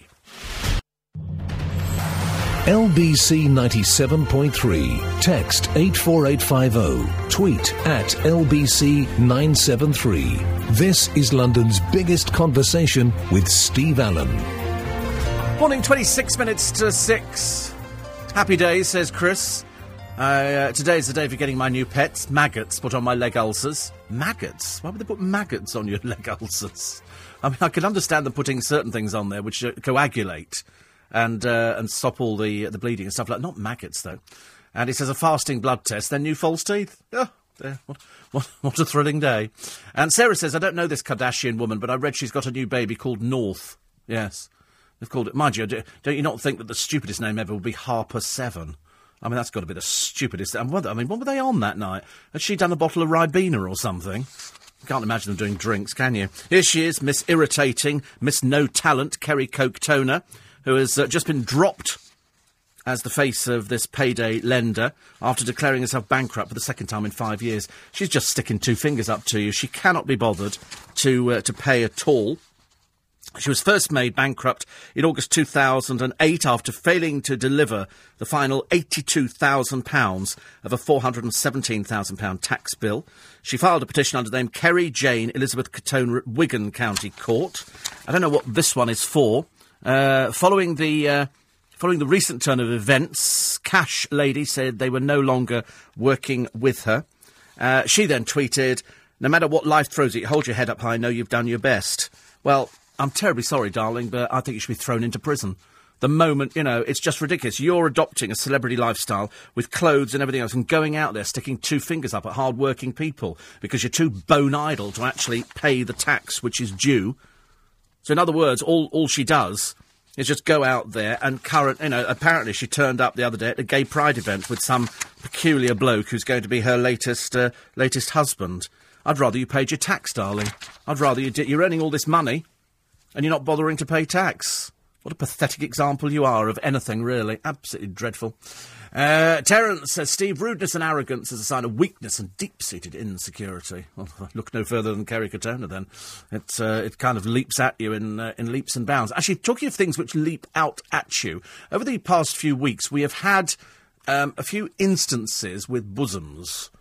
And I only mention it because people complained about Holly Willoughby, who turned up on The Voice on the BBC, for which she earns apparently £400,000 a series, which is not bad if you can get it, showing a bit too much bosom. She might as well have just taken the dress off, but it's what she's famous for, and she's good at it. So then they've asked Anne Diamond, and says, really, cleavage should not be shown for breakfast. And so she highlights Kate Silverton.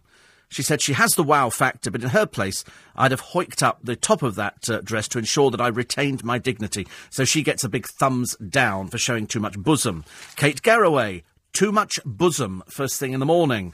It's breakfast television. There are young people watching. Thumbs down for Susanna Reid.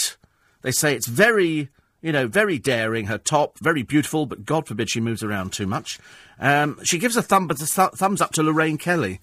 Who's it's difficult to tell whether her bosoms are down by her kneecaps or not nowadays. Then she's got Holly Willoughby on this morning. That's okay. Just enough to be interesting. Carol Vorderman on Loose Women. She's okay, although, to be honest with you, again, I think showing too much bosom there. In fact, too much of everything. And then Rachel Riley on Countdown. Quite a lot of bosom. Big no-no for Tess. Do you know, I can't tell. They all look the same to me. I think Carol Vorderman's showing way too much. I mean, she doesn't buy any clothes in her size at all. She seems to buy the size down. Tess Daly on Strictly Come Dancing. She says, little girls love Strictly, a bit too much for the audience. Nicole Scherzinger, a real thumbs down there. I mean, you might as well just take all your clothes off and sit there naked, love. Bettany Hughes, Britain's treasure hunt. She keeps nearly everything covered up. A bit of a distraction because she does have big bazookas. And Alicia Dixon, Britain's Got Talent, big thumbs down there. Alex Jones on The One Show. What are you thinking of, love? I mean, apart from the show, I mean, we know the show's bad, but don't help it on its way into the potting room shed of disastrous programmes. Talisa, again, why don't you just take your top off, love? Make it so much easier. And even Nina Hussain on London Tonight. Glamorous, and yes, it's evening viewing, but how many viewers might be distracted from the news by her frontage? By her frontage. Makes it sound like a shop, doesn't it? Her frontage. But she's showing a bit too much bosom here. So if you could all cover up, Nina, if you could cover up, Lorraine, actually, Carol Vorderman, I think really you should be wearing a full burqa. I think that's so much better. Rachel Riley, sort of okay, I suppose. And Tess Daly, well, just stay in. Just don't go out at all, I'm afraid. Please, don't show us all your bosoms, because that's what we're actually getting on the television, and there's too much of it. I worked on a hoopla stand when the fair was in town for 2 days when I was 13, and it is indeed impossible to win. The trick is that the top of the pole is an oval, not a circle, so coming from the front, the hoop will never fit, but when you demonstrate it by sliding over at the right angle, it goes straight over, making people think it'll be easy. I know it must be the only thing that's been running on the fun fairs for that long that still nobody can win on, so they dig out these sweets, which practically got mould growing on them by now. Just go and buy a big jar of sweets. Where you buy these from, I've no idea. Same place you probably go and buy everything else. And sunny Phoenix, says Lisa, which is where she is at the moment. I'm on an extended holiday, whereas my husband is still in London. Oh, right. So he's obviously a bank robber, and he's getting the money out to you very shortly. I like Phoenix. That was that song, isn't it? By the time I get to Phoenix, she'll be waiting. And it ties in very nicely. There you are. I listen to you on an evening as we're 8 hours behind, and he listens to you on the way to work. And then later on in the day, we Skype each other and discuss your show. You must get a life. You really must get out a little bit more, I'm afraid. Try Sainsbury's. They're always good for getting yourself a life. And, of course, be on your phone, get somebody to shout at you, and then you get a £10 voucher. Might try that myself a little bit later on. The old-fashioned name's coming back in use. Will they keep the spelling or change it? Mabel, M-A-B-E-L, could be M-A-B-L-E, which would be Mabley. Doesn't sound the same, does it? And Stanley, there's bound to be somebody, S-T-A-N-L-I-E. Arthur says, I wonder if my name will come back into fashion. Well, not while you're alive, it won't, no. Got to wait till you're dead first, and then it'll probably come back in again. Joe Arthur would have been so pleased, you know, his name's in. It'll be A-R-F-U-R, Arthur. You just know it's going to be that, don't you? It is this dreadful spelling of things nowadays. It's just, it's the influence of chavs everywhere, I'm afraid. You are quite right. You are quite right, says Paul in Manchesterford, about the stars endorsing stuff. Now, just let me quickly tell you, in case you've just recently joined us on LBC, this is a story running on the front of the Mirror and the Sun this morning on how they've managed to hoodwink, through the Dispatches programme, stars getting freebies. They invite them to a hotel, and they've given them some free stuff, and then they've texted them saying, did you like your free stuff? Can you mention it on your Twitter? So, of course, they have. They've endorsed it, because they've been given free stuff. And I said, it's not so much a TV... This goes on all the time. It goes on at the Oscars. They give them a goodie bag to get them to go to the Oscars. The goodie bags at the Oscars can be worth thousands of pounds. Richard and Judy... when guests appeared on the programme, and they all did it, Paul O'Grady exactly the same. When celebrities appeared on the programme, they would find out what they wanted, and they would give them a gift.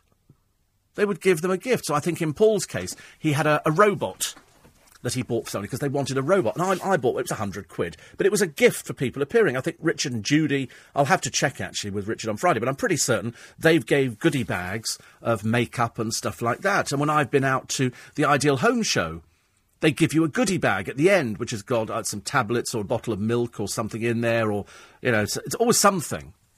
So Paul says, you're quite right. I remember at one stage that nearly every new bingo club, casino and supermarket in the north was opened by Pat Phoenix or one of the other Corrie casts. The difference was Granada kept an eye on them all. Anything given by the companies concerned had to be declared, and an appearance, thought to be damaging to the show or characters they played, it was immediately stopped by Granada. That's why if anybody was offered a lucrative stage show or panto, they either refused or left the show to do it. And remember what happened to stars who did unauthorised magazine or paper interviews because they thought that they were bigger than the show.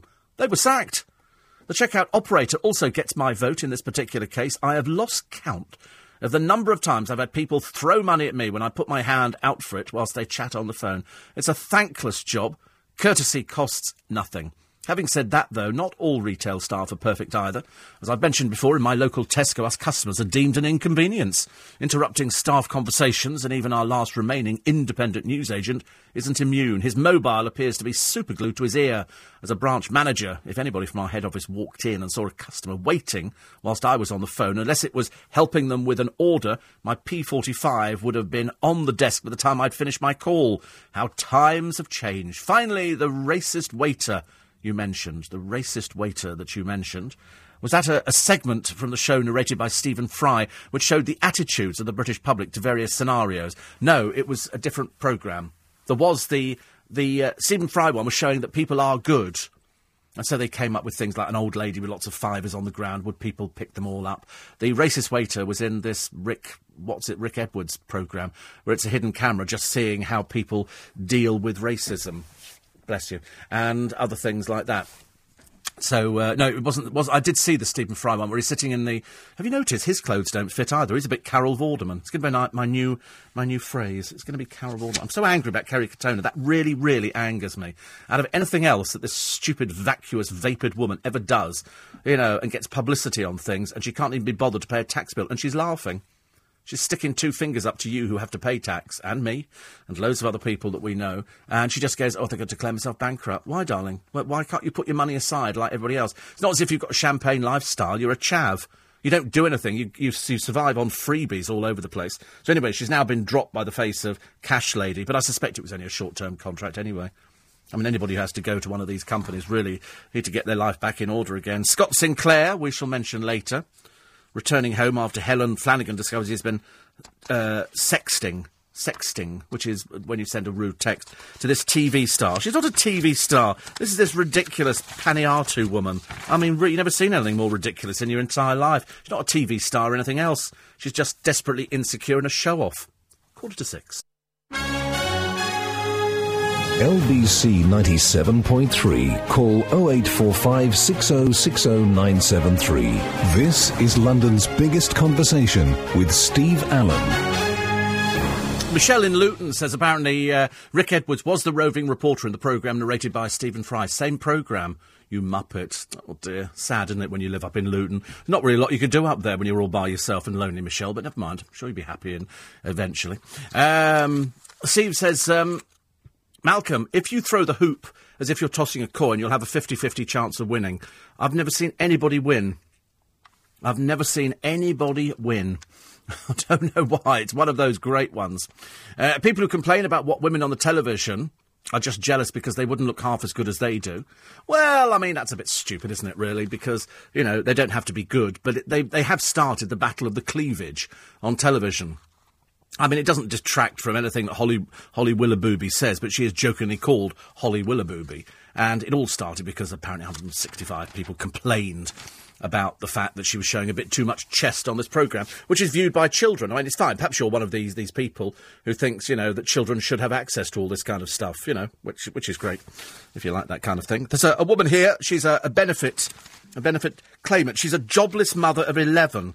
Well, sterilisation would have been a bit better, actually, as opposed to giving her a house. So they've given her a £500,000 house. You're paying for it. Her name's Heather Frost. She kicked up such a fuss, as these people do. They found... There was a programme on the television, it was the police, one of these police programmes.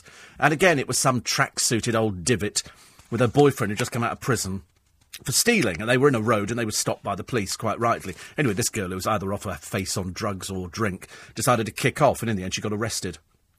And she was fined, I think, about £150. But it's the same kind of thing here. This is a jobless family living in a £500,000 house. I bet the neighbours are thrilled.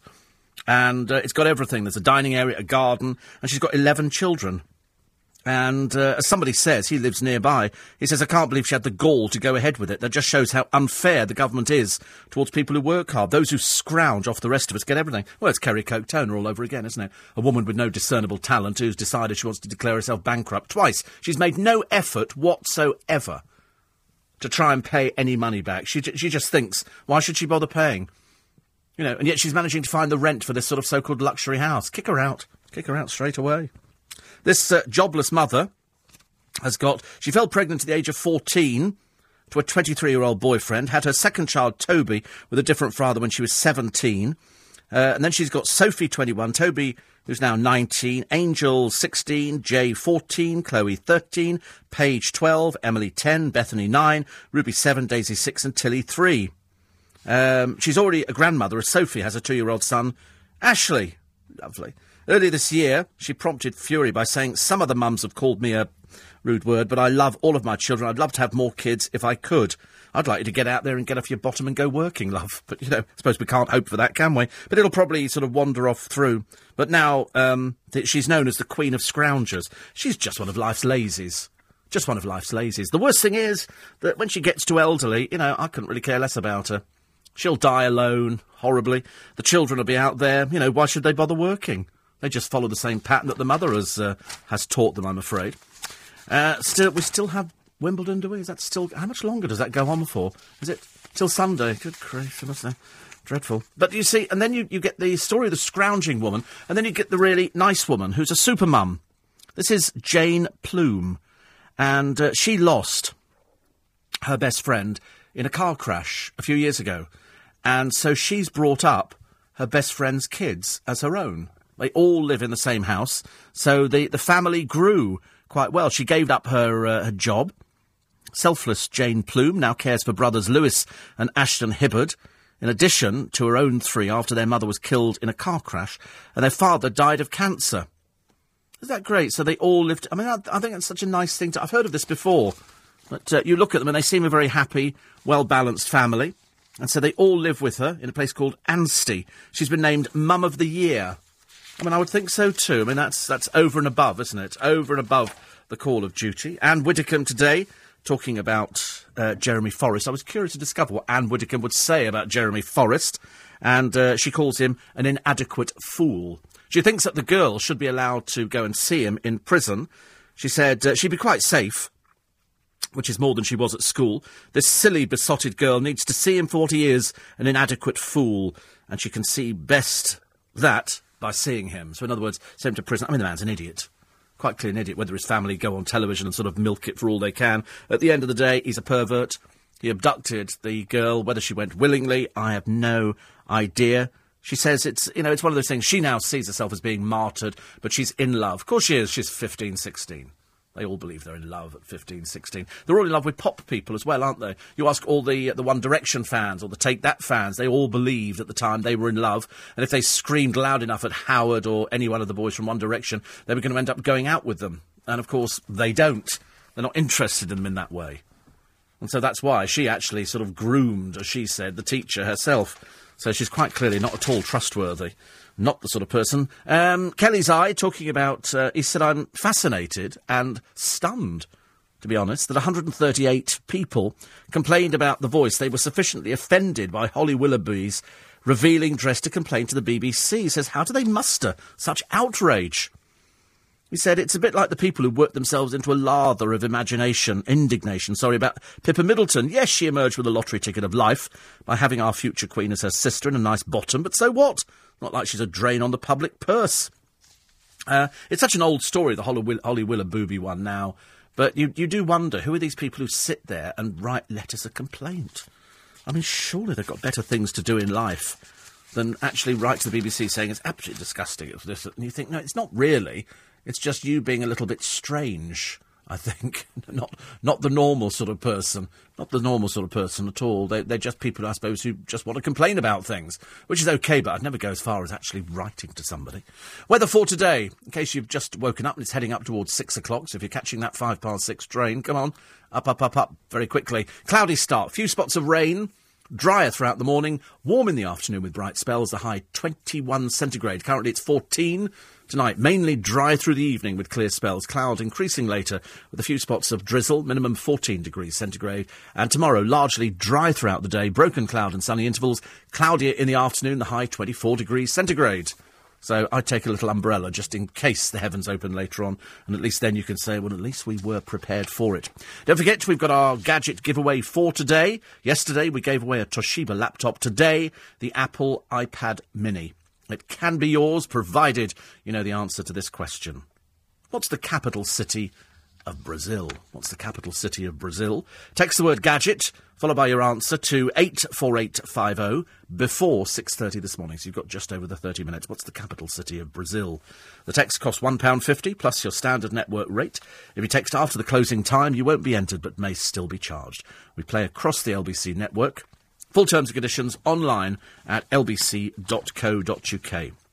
So what's the capital city of Brazil? And you can get your hands on the Apple iPad Mini, provided you are picked out of the hat, and I hope you are. This is lots of the papers saying the family tragedy that's returned to haunt Pierce Brosnan 2 decades after his beloved wife died. That was Cassie, of cancer.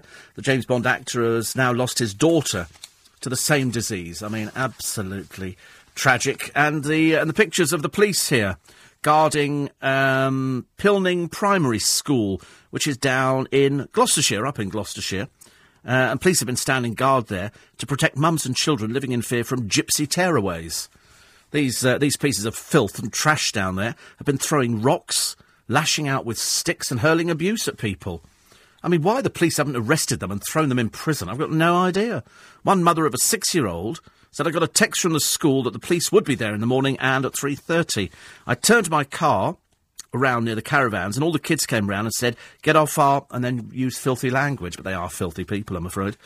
The mother with the 6-year-old said the language is terrible. You just don't expect it from people that age. These are kids aged 7 to 12. Their parents, of course, do this with full knowledge of exactly what's going on because the parents do it as well. One traveller said he'd smash my teeth in, said the landlord of the Plough, when I refused to let him in for a drink. They're really not pleasant people at all, are they? They do themselves no favours. And most of them seem to spend a lot of their time in prison. That's why they're all pixelated. So all this, we are protected and all the rest of it. Well, if you started behaving like decent human beings, people might treat you a little bit differently. Other stories still to come from the papers this morning. Fern Britain says women are never too old to show off their legs. Get your legs out, girl, she says. Even if you're over 40, you're never too old to show them off. And she says she's actually done it. She's actually had herself pictured. She's lost the weight yet again. I love Fern. I think she's great. I think she was really good fun, actually. And then she did the Strictly Come Dancing. And so now she said, get your legs out and enjoy. I might do just that. It's LBC 97.3. It's Steve Allen's Early Breakfast, if you have just joined us. It's a bit of a miserable overcast day today. There'll be a little rain around, so take a brol in. It should dry up a bit later. We should end up with a decent temperature of about 21 degrees. Other stories in the papers today. Abu Qatada could be booted out by Sunday. All the right paperwork has gone through. Everybody seems fairly happy with it. Now let's kick him out. And finally, we're getting, it's getting that close. It's getting that close. There are those who believe it'll never happen. I personally think it will, and it could happen by Sunday. News at 6 is next. LBC 97.3. Text 84850. Tweet at LBC 973. This is London's biggest conversation with Steve Allen.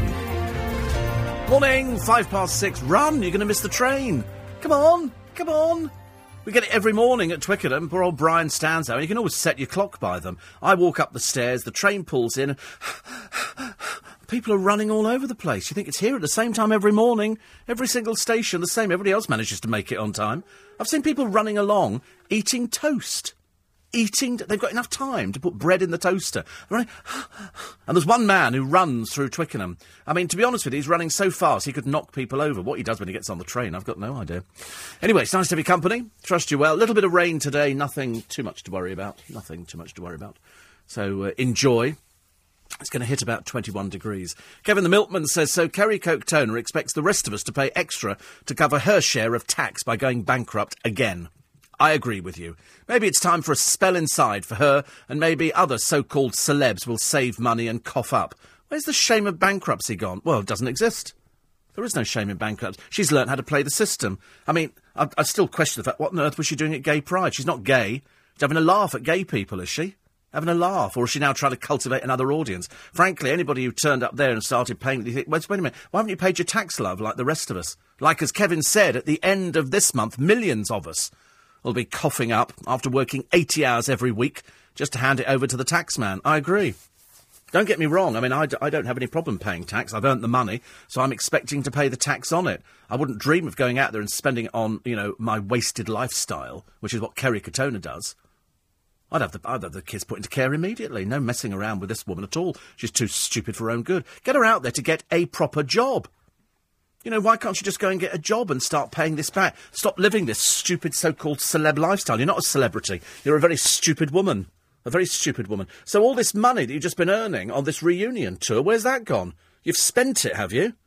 You're a bigger disgrace than I thought. It's just appalling. It really is. These people need to... Especially people in show business, ladies and gentlemen, who earn a small fortune. Compared to... I mean, she had a tax bill of £417,000. Gives you a rough idea what she was earning, doesn't it? Still like her? I don't think so. Gary in Bromley says, Hoopla, when the stallholder demonstrates a ring that goes over the prize, they use a ring which is larger than the others, but which you never get. Wouldn't surprise me. It works every time, though, doesn't it? People still go. I watch them. People still go for Hoopla. And I still watch people in sort of fun fairs. I love watching them going in for trying to win a naff old teddy bear. Lynn says, I agree with Fern. You're never too old to show off your legs. But please don't tell Holly Willoughby, as she's likely to turn up dressed as a belt and 2 tassels, which is practically there now, I think. Practically there now. Peter in Chester says, I've not heard you mention Sally Jacks in the last few days. Well, I thought she died. Is she still going? I can't believe she's still doing the job. No, we had our laugh at her expense, and she's still got the worst voice on television.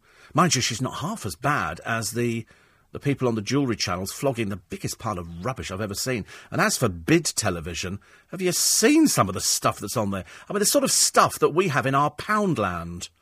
I was trying to explain to somebody about Poundland. I call it Pounde Land. Made it sound a bit more sort of posh, didn't it? Pounde Land. And they've got these horrible little things with little silly, what do they call them? Little lights in there which work on the sunlight. What do they call those ones? Solar lights. They're absolute rubbish, honestly. Anybody's got these, they have put these solar lights down. They've got a picture on the front of the box of them. Cast it. The bulb is about tinier than my little finger. You'd have more light if you struck a match, I'm afraid. Don't ever waste your money on solar lights like that. The little fairy lights are fine. The little fairy lights, I've got loads of those. They're good. As long as you don't have them on every day, just charge them up every so often. So that's why we can't mention poor old Sally Jacks because it was making her big-headed. And as you know, she's about 95 at the moment and she's barely toddling onto the set. And it's just the voice. It is the most awful voice I've ever heard, and I've heard some voices in my time, as I'm in the business of voices. Did you see the documentary, says Darren, in Surrey, on the London buses and their drivers? Fascinating to see how high-tech the control rooms are these days and under how much pressure the operators and the drivers are to run the buses on time. I was quite amused by the old school drivers that said back in the day they could stop outside a pub, nip in for a quick pint while en route, or stop and let the conductor do a bit of shopping. Well, I think some of them still do that now, don't they? I don't think that's unheard of. Deanna says, good morning, Steve. I shudder every time the dire Kerry Katona is mentioned or makes one of her, fortunately, very rare appearances on television. Please, can anyone say what this infuriating freeloader's ever done other than produce umpteen overweight, very plain kids? I'm still working night shifts for the NHS at the reasonably good age of 71 and have no intention of retiring just yet. Kerry Katona hasn't ever, to my knowledge, done a day's work in her sad, pathetic life. Please have a special Steve rant at her just for me and make a fairly old lady very happy. You are my tonic of the day.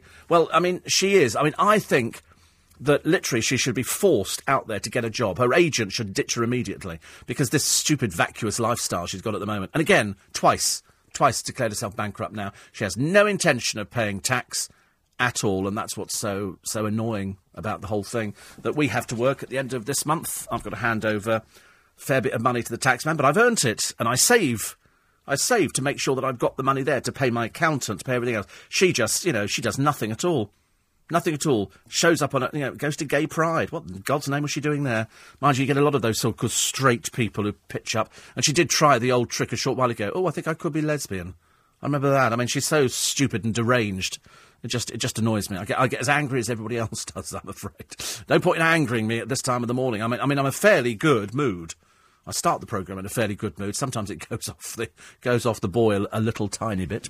Other people who've filed for bankruptcy, Steve, Clarissa Dixon Wright, Chris Eubank. Did he do bankruptcy as well? Did Chris Eubank? I don't know. We'll have a check. I mean, there should be a withholding tax system for people who've been made bankrupt by HMRC. What they should do, every time they have a job that comes in, the tax should be deducted for them. The agent should keep it. I think that would be a lot better, wouldn't it? And that way, at least you knew that they would pay the money. At least you know that there is some chance he was declared on the money he's earned. 1.3 million in taxes he didn't pay. Dear God in heaven. And what about Clarissa Dixon Wright? Apparently, Peter says 3 times. What do these people do with their money? I mean, I've learned from an early age. I mean, I don't think I'm particularly intelligent when it comes to tax. I've got people who help me. I've got an accountant, I've got a bank manager. But we put the money aside, so when the taxman comes a-knocking, then the money is there. And these people, Chris Eubank, what a disgrace. 1-point-something million. It shows what these people earn, if that's what the tax bill was. You imagine what they've earned, and they can't be bothered to pay it. We had Wendy Turner-Webster, didn't we? Little, Anthea Turner's sister, she's declared herself bankrupt, and her old man, who was in Minder, He also declared himself bankrupt. Then they had the cheek to write a book about it. You watch the next one, it'll be Anthea Turner. If they have to sell this house, because apparently they seem to owe money to different companies. She's got a company that's not made any money in ages and owes money, and then there's a joint company, I think. So, presumably, when they sell Clarissa Dixon has 3 times. That is outrageous. What over? How much? Was that a lot of money, or just... Doesn't say, but just declared itself bankrupt. Is this some sort of joke in this country now, where fat, and I use the term advisedly, overweight, I definitely use the word advisedly, presenters on television who earn serious money. I mean, they earn a lot. If you look at Holly Willoughby, who's earned £400,000 from The Voice alone, £250,000 for This Morning, for sitting there, getting to wear frocks and somebody does your hair and makeup and you just sit there with Pip Schofield, who's hardly ever on the television. You can imagine what he's earning. It would just be as annoying as if he declared himself bankrupt. Be going, what? Well, why have you not saved your money? What are you spending it on? I mean, I can only hazard a guess at what Kerry Coke-Tone is spending her money on. I mean, you don't see her out at any posh restaurants, do you? So where's the money going? She's not putting it to one side. In other words, she's living beyond her means, which is almost pathetic. But for Chris Eubank and Clarissa Dixon, I could probably sit here and do a list, I should imagine, of all those people in show business who've declared themselves bankrupt. But it's very annoying for the rest of you who scrimp and save and have to pay their tax. Many's the time we come up to the end of July and there's lots of people I know in tears go, okay, well, you should have saved your money, shouldn't you? Whereas Kerry Cote just declare himself bankrupt. I hope she never works ever again. She has to if she ever declares benefits, that's really going to push me over the edge. That really is going to get me going. All she's got to do is why don't you go today? Why don't you go out there and get a job, Kerry? Why don't you try and do something? Prove that you're a worthwhile human being as opposed to this complete waste of space.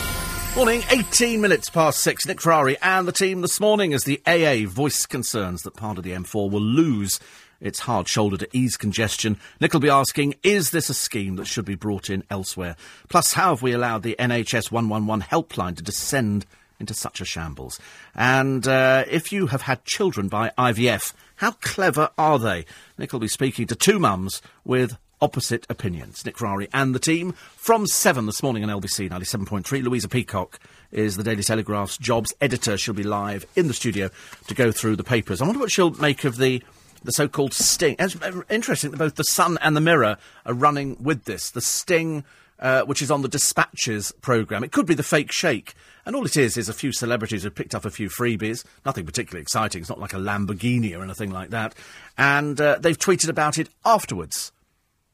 And they've said, it's a freebie scandal. But they all do that. They've all done it, all these people. I think you will find that various people employed by certain companies will plug, either intentionally or unintentionally. I always think they know exactly what they're doing if they're plugging something. It's like somebody, giving me a Rolls Royce and going, you couldn't mention the company, could you? I remember there was a famous person, I can't tell you who it is, but they were on television a lot of the time, and he wanted a kitchen. He wanted a new kitchen. So he went to this company, and they said, yeah, more than happy to fit a £30,000 kitchen for you, which was a fortune in those days. And they said, well, can you mention it on this programme, which was getting particularly high ratings, because that would have covered it. And he said, well, I'll try. He said, but I can't guarantee anything. And as it turned out, he couldn't do anything, because you can't just weave into a programme the type of which he was doing, oh, by the way, this new kitchen I've got here from so-and-so, because you can't do it. It just would have looked very odd, and it would have been payola. I always remember, and I've always repeated this story, seeing EastEnders years and years and years ago, going back 20 plus years, and they had a close-up of some royal jelly tablets on the table in the Fowler's house. And I remember thinking, that's product placement.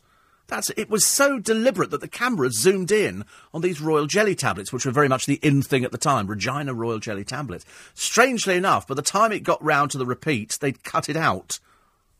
We used to see it on that Ready Steady Cook thing, didn't we? With Ainsley Harriott with a fork. And he would have companies on there and they'd say, oh, right, so what have you brought for us? Well, we brought from Elgin Farm, Puddleworth, our delicious ice cream, which comes in 22 different flavours. I'm thinking, this is payola. This is on the BBC. This is people who quite clearly have sort of said, oh, we'll also leave loads and loads of ice cream for the crew if you can mention it on national television. Terrible, really. The gadget giveaway, you've got 9 minutes left. I'm sorry to go on about it, but it is an Apple iPad Mini. We're not just talking a bar of chocolate here, we're talking about a super-duper bar of chocolate. The Apple iPad Mini, and after Faya Burton Wallace from Shepherd's Bush, got that Bern is the capital city of Switzerland, and got the fabulous Toshiba laptop we thought for today, being Wednesday, the Apple iPad Mini. If you don't know anything about it, don't go in for the competition, because it's so good. I don't want to bang on about it too much. So one lucky listener will win the Apple iPad Mini today at 6:30. So it's only a matter of a few minutes away. All you need to do is know the answer to this question and be picked out. It can be you. Don't ever think it can't be, because that's what everybody else thinks. And then they get picked out and they get the phone call. They go, I can't believe it. I've actually won something. What's the capital city of Brazil? Text the word gadget, followed by your answer, and send it to 84850 before 6:30 this morning. The text costs £1.50 plus your standard network rate. If you text after the closing time, you won't be entered but may still be charged. We play across the LBC network, and the full terms and conditions are online at lbc.co.uk. 84850. Andy says, I will be attending the 24th Ealing Beer Festival at Walpole Park this evening. You might wish to attend for warm flavoured beers and several marquees surrounded by the cast of Last of the Summer Wine. He said it beats watching that yawn knocking balls backwards and forwards on a lawn. I know. See, the trouble is, it's very nice this evening, but unfortunately I'm in bed by that time. By the time any of these things get... And also, who goes to a beer festival on a Wednesday? Midweek? I've never heard of such a thing. Nobody goes midweek, do they? Unless they're either unemployed or your Kerry Coke toner. 84850. Larry says, can we send Kerry Coke toner and Abu Qatada back to Jordan as a 2-for-1 offer? That'd be nice, wouldn't it? And Jamie says, do you think Kerry or Jordan will ever grow old? I think they've grown old already. You've only got to look at the papers to see how ancient poor Jordan's looking at the moment. I mean, that really is. That's an absolute disaster. She's tried the Botox, she's tried all the other things, and whereas really she shouldn't have touched herself at all. She should have just left it, because it's looking very sad and lonely. And as somebody pointed out a short while ago, do you think she could ever find anybody to marry or go out with, or whatever she does with her dreary life, who's actually got some money? Truth of the fact is, anybody who's got any money isn't remotely interested in her, so she has to be flash with them. This is prices in the shops. Oh, there's a barmaid suspect shopping on CCTV. This is Michael Cope buying snacks released last night. This is the murder and rape suspect. It was filmed at 10:45 on Friday. Won't be long before they have him in custody. Then there's the story which has got everybody going today at Sainsbury's. This woman standing there on her phone, and the till assistant goes, I'm not going to serve you until you put your phone down. Simple as that. A top BBC star has been officially warned over inappropriate behaviour. I did hear of one particular person who turned up on one show and was barred from the BBC for a period of time for very inappropriate behaviour towards women. This celebrity, said to be a high-profile TV talent, was sent a written warning 2 weeks ago. It's believed the offence was bullying or other unacceptable treatment of staff. The warning was fired off by Danny Cohen, who told of the action at a BBC conference on bullying in the workplace. He refused to name the star, but said, people can't behave like that. Well, of course, now you're all asking the question, aren't you? Who is it? I'm also asking the question, who is it? Who is that person who's been sent the letter by Mr. Cohen saying this bullying of staff is unacceptable? It's obviously a big name. It's obviously a big name, and it's obviously somebody who works for the corporation who's been warned that if it happens again, you're in big trouble and we'll kick you out. Don't you just... I seriously want to know who that is now. I'll have to find out. I'll have to ask my my contacts. Somebody will know. It'll be the talk of everything. Oh, look, they're still trying to tell us that Talisa's an interesting person. No, you're not. And kiddies' names getting even wackier, which is what we said earlier on. People just don't... They seem to want to go for funny names nowadays. And a top hairstylist body was left in his Mercedes in a car park, a city car park, for 5 days after police twice failed to search the car. Here's his car. He's gone missing. Do they open the doors? No, he's in the car. An inquest said that he died after inhaling chloroform. He'd attended a fashion show at the House of Fraser. This is Jason Jennings. And the police didn't even bother looking in his car, which is kind of the first place you'd look. We found his car in the car park. Let's not bother looking inside it. You'd think after 5 days in a hot car park, you know. How many Muslims will tune into TV's call to prayer? Nobody. This is what Anila Baig says. She's their Muslim writer. And she says here, I mean, that nobody's going to be taking any notice. It was a publicity stunt.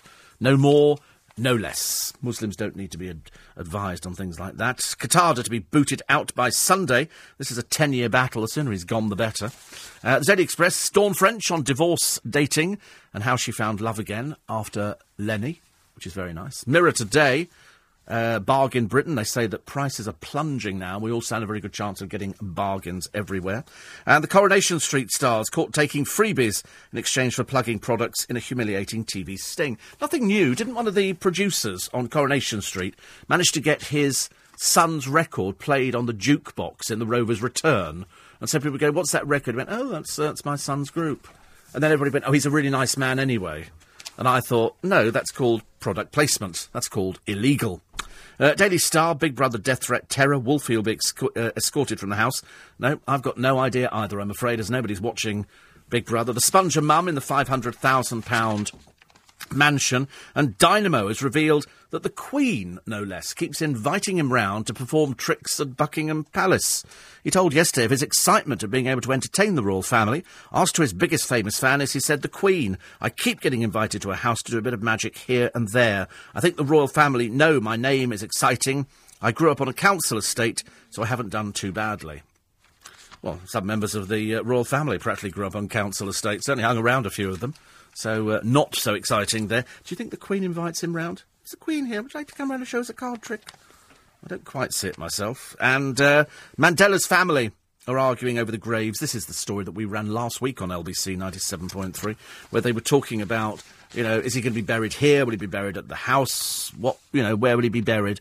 But if you really need a nice picture today and you need cheering up, then there's a lovely mongrel called Tarsin, who's become an unlikely guardian to a duckling abandoned by its mother. They are now inseparable at a village farm in Turkey's... Oh, dear, it's in Turkey. I just get the feeling it won't last till Christmas, this poor thing.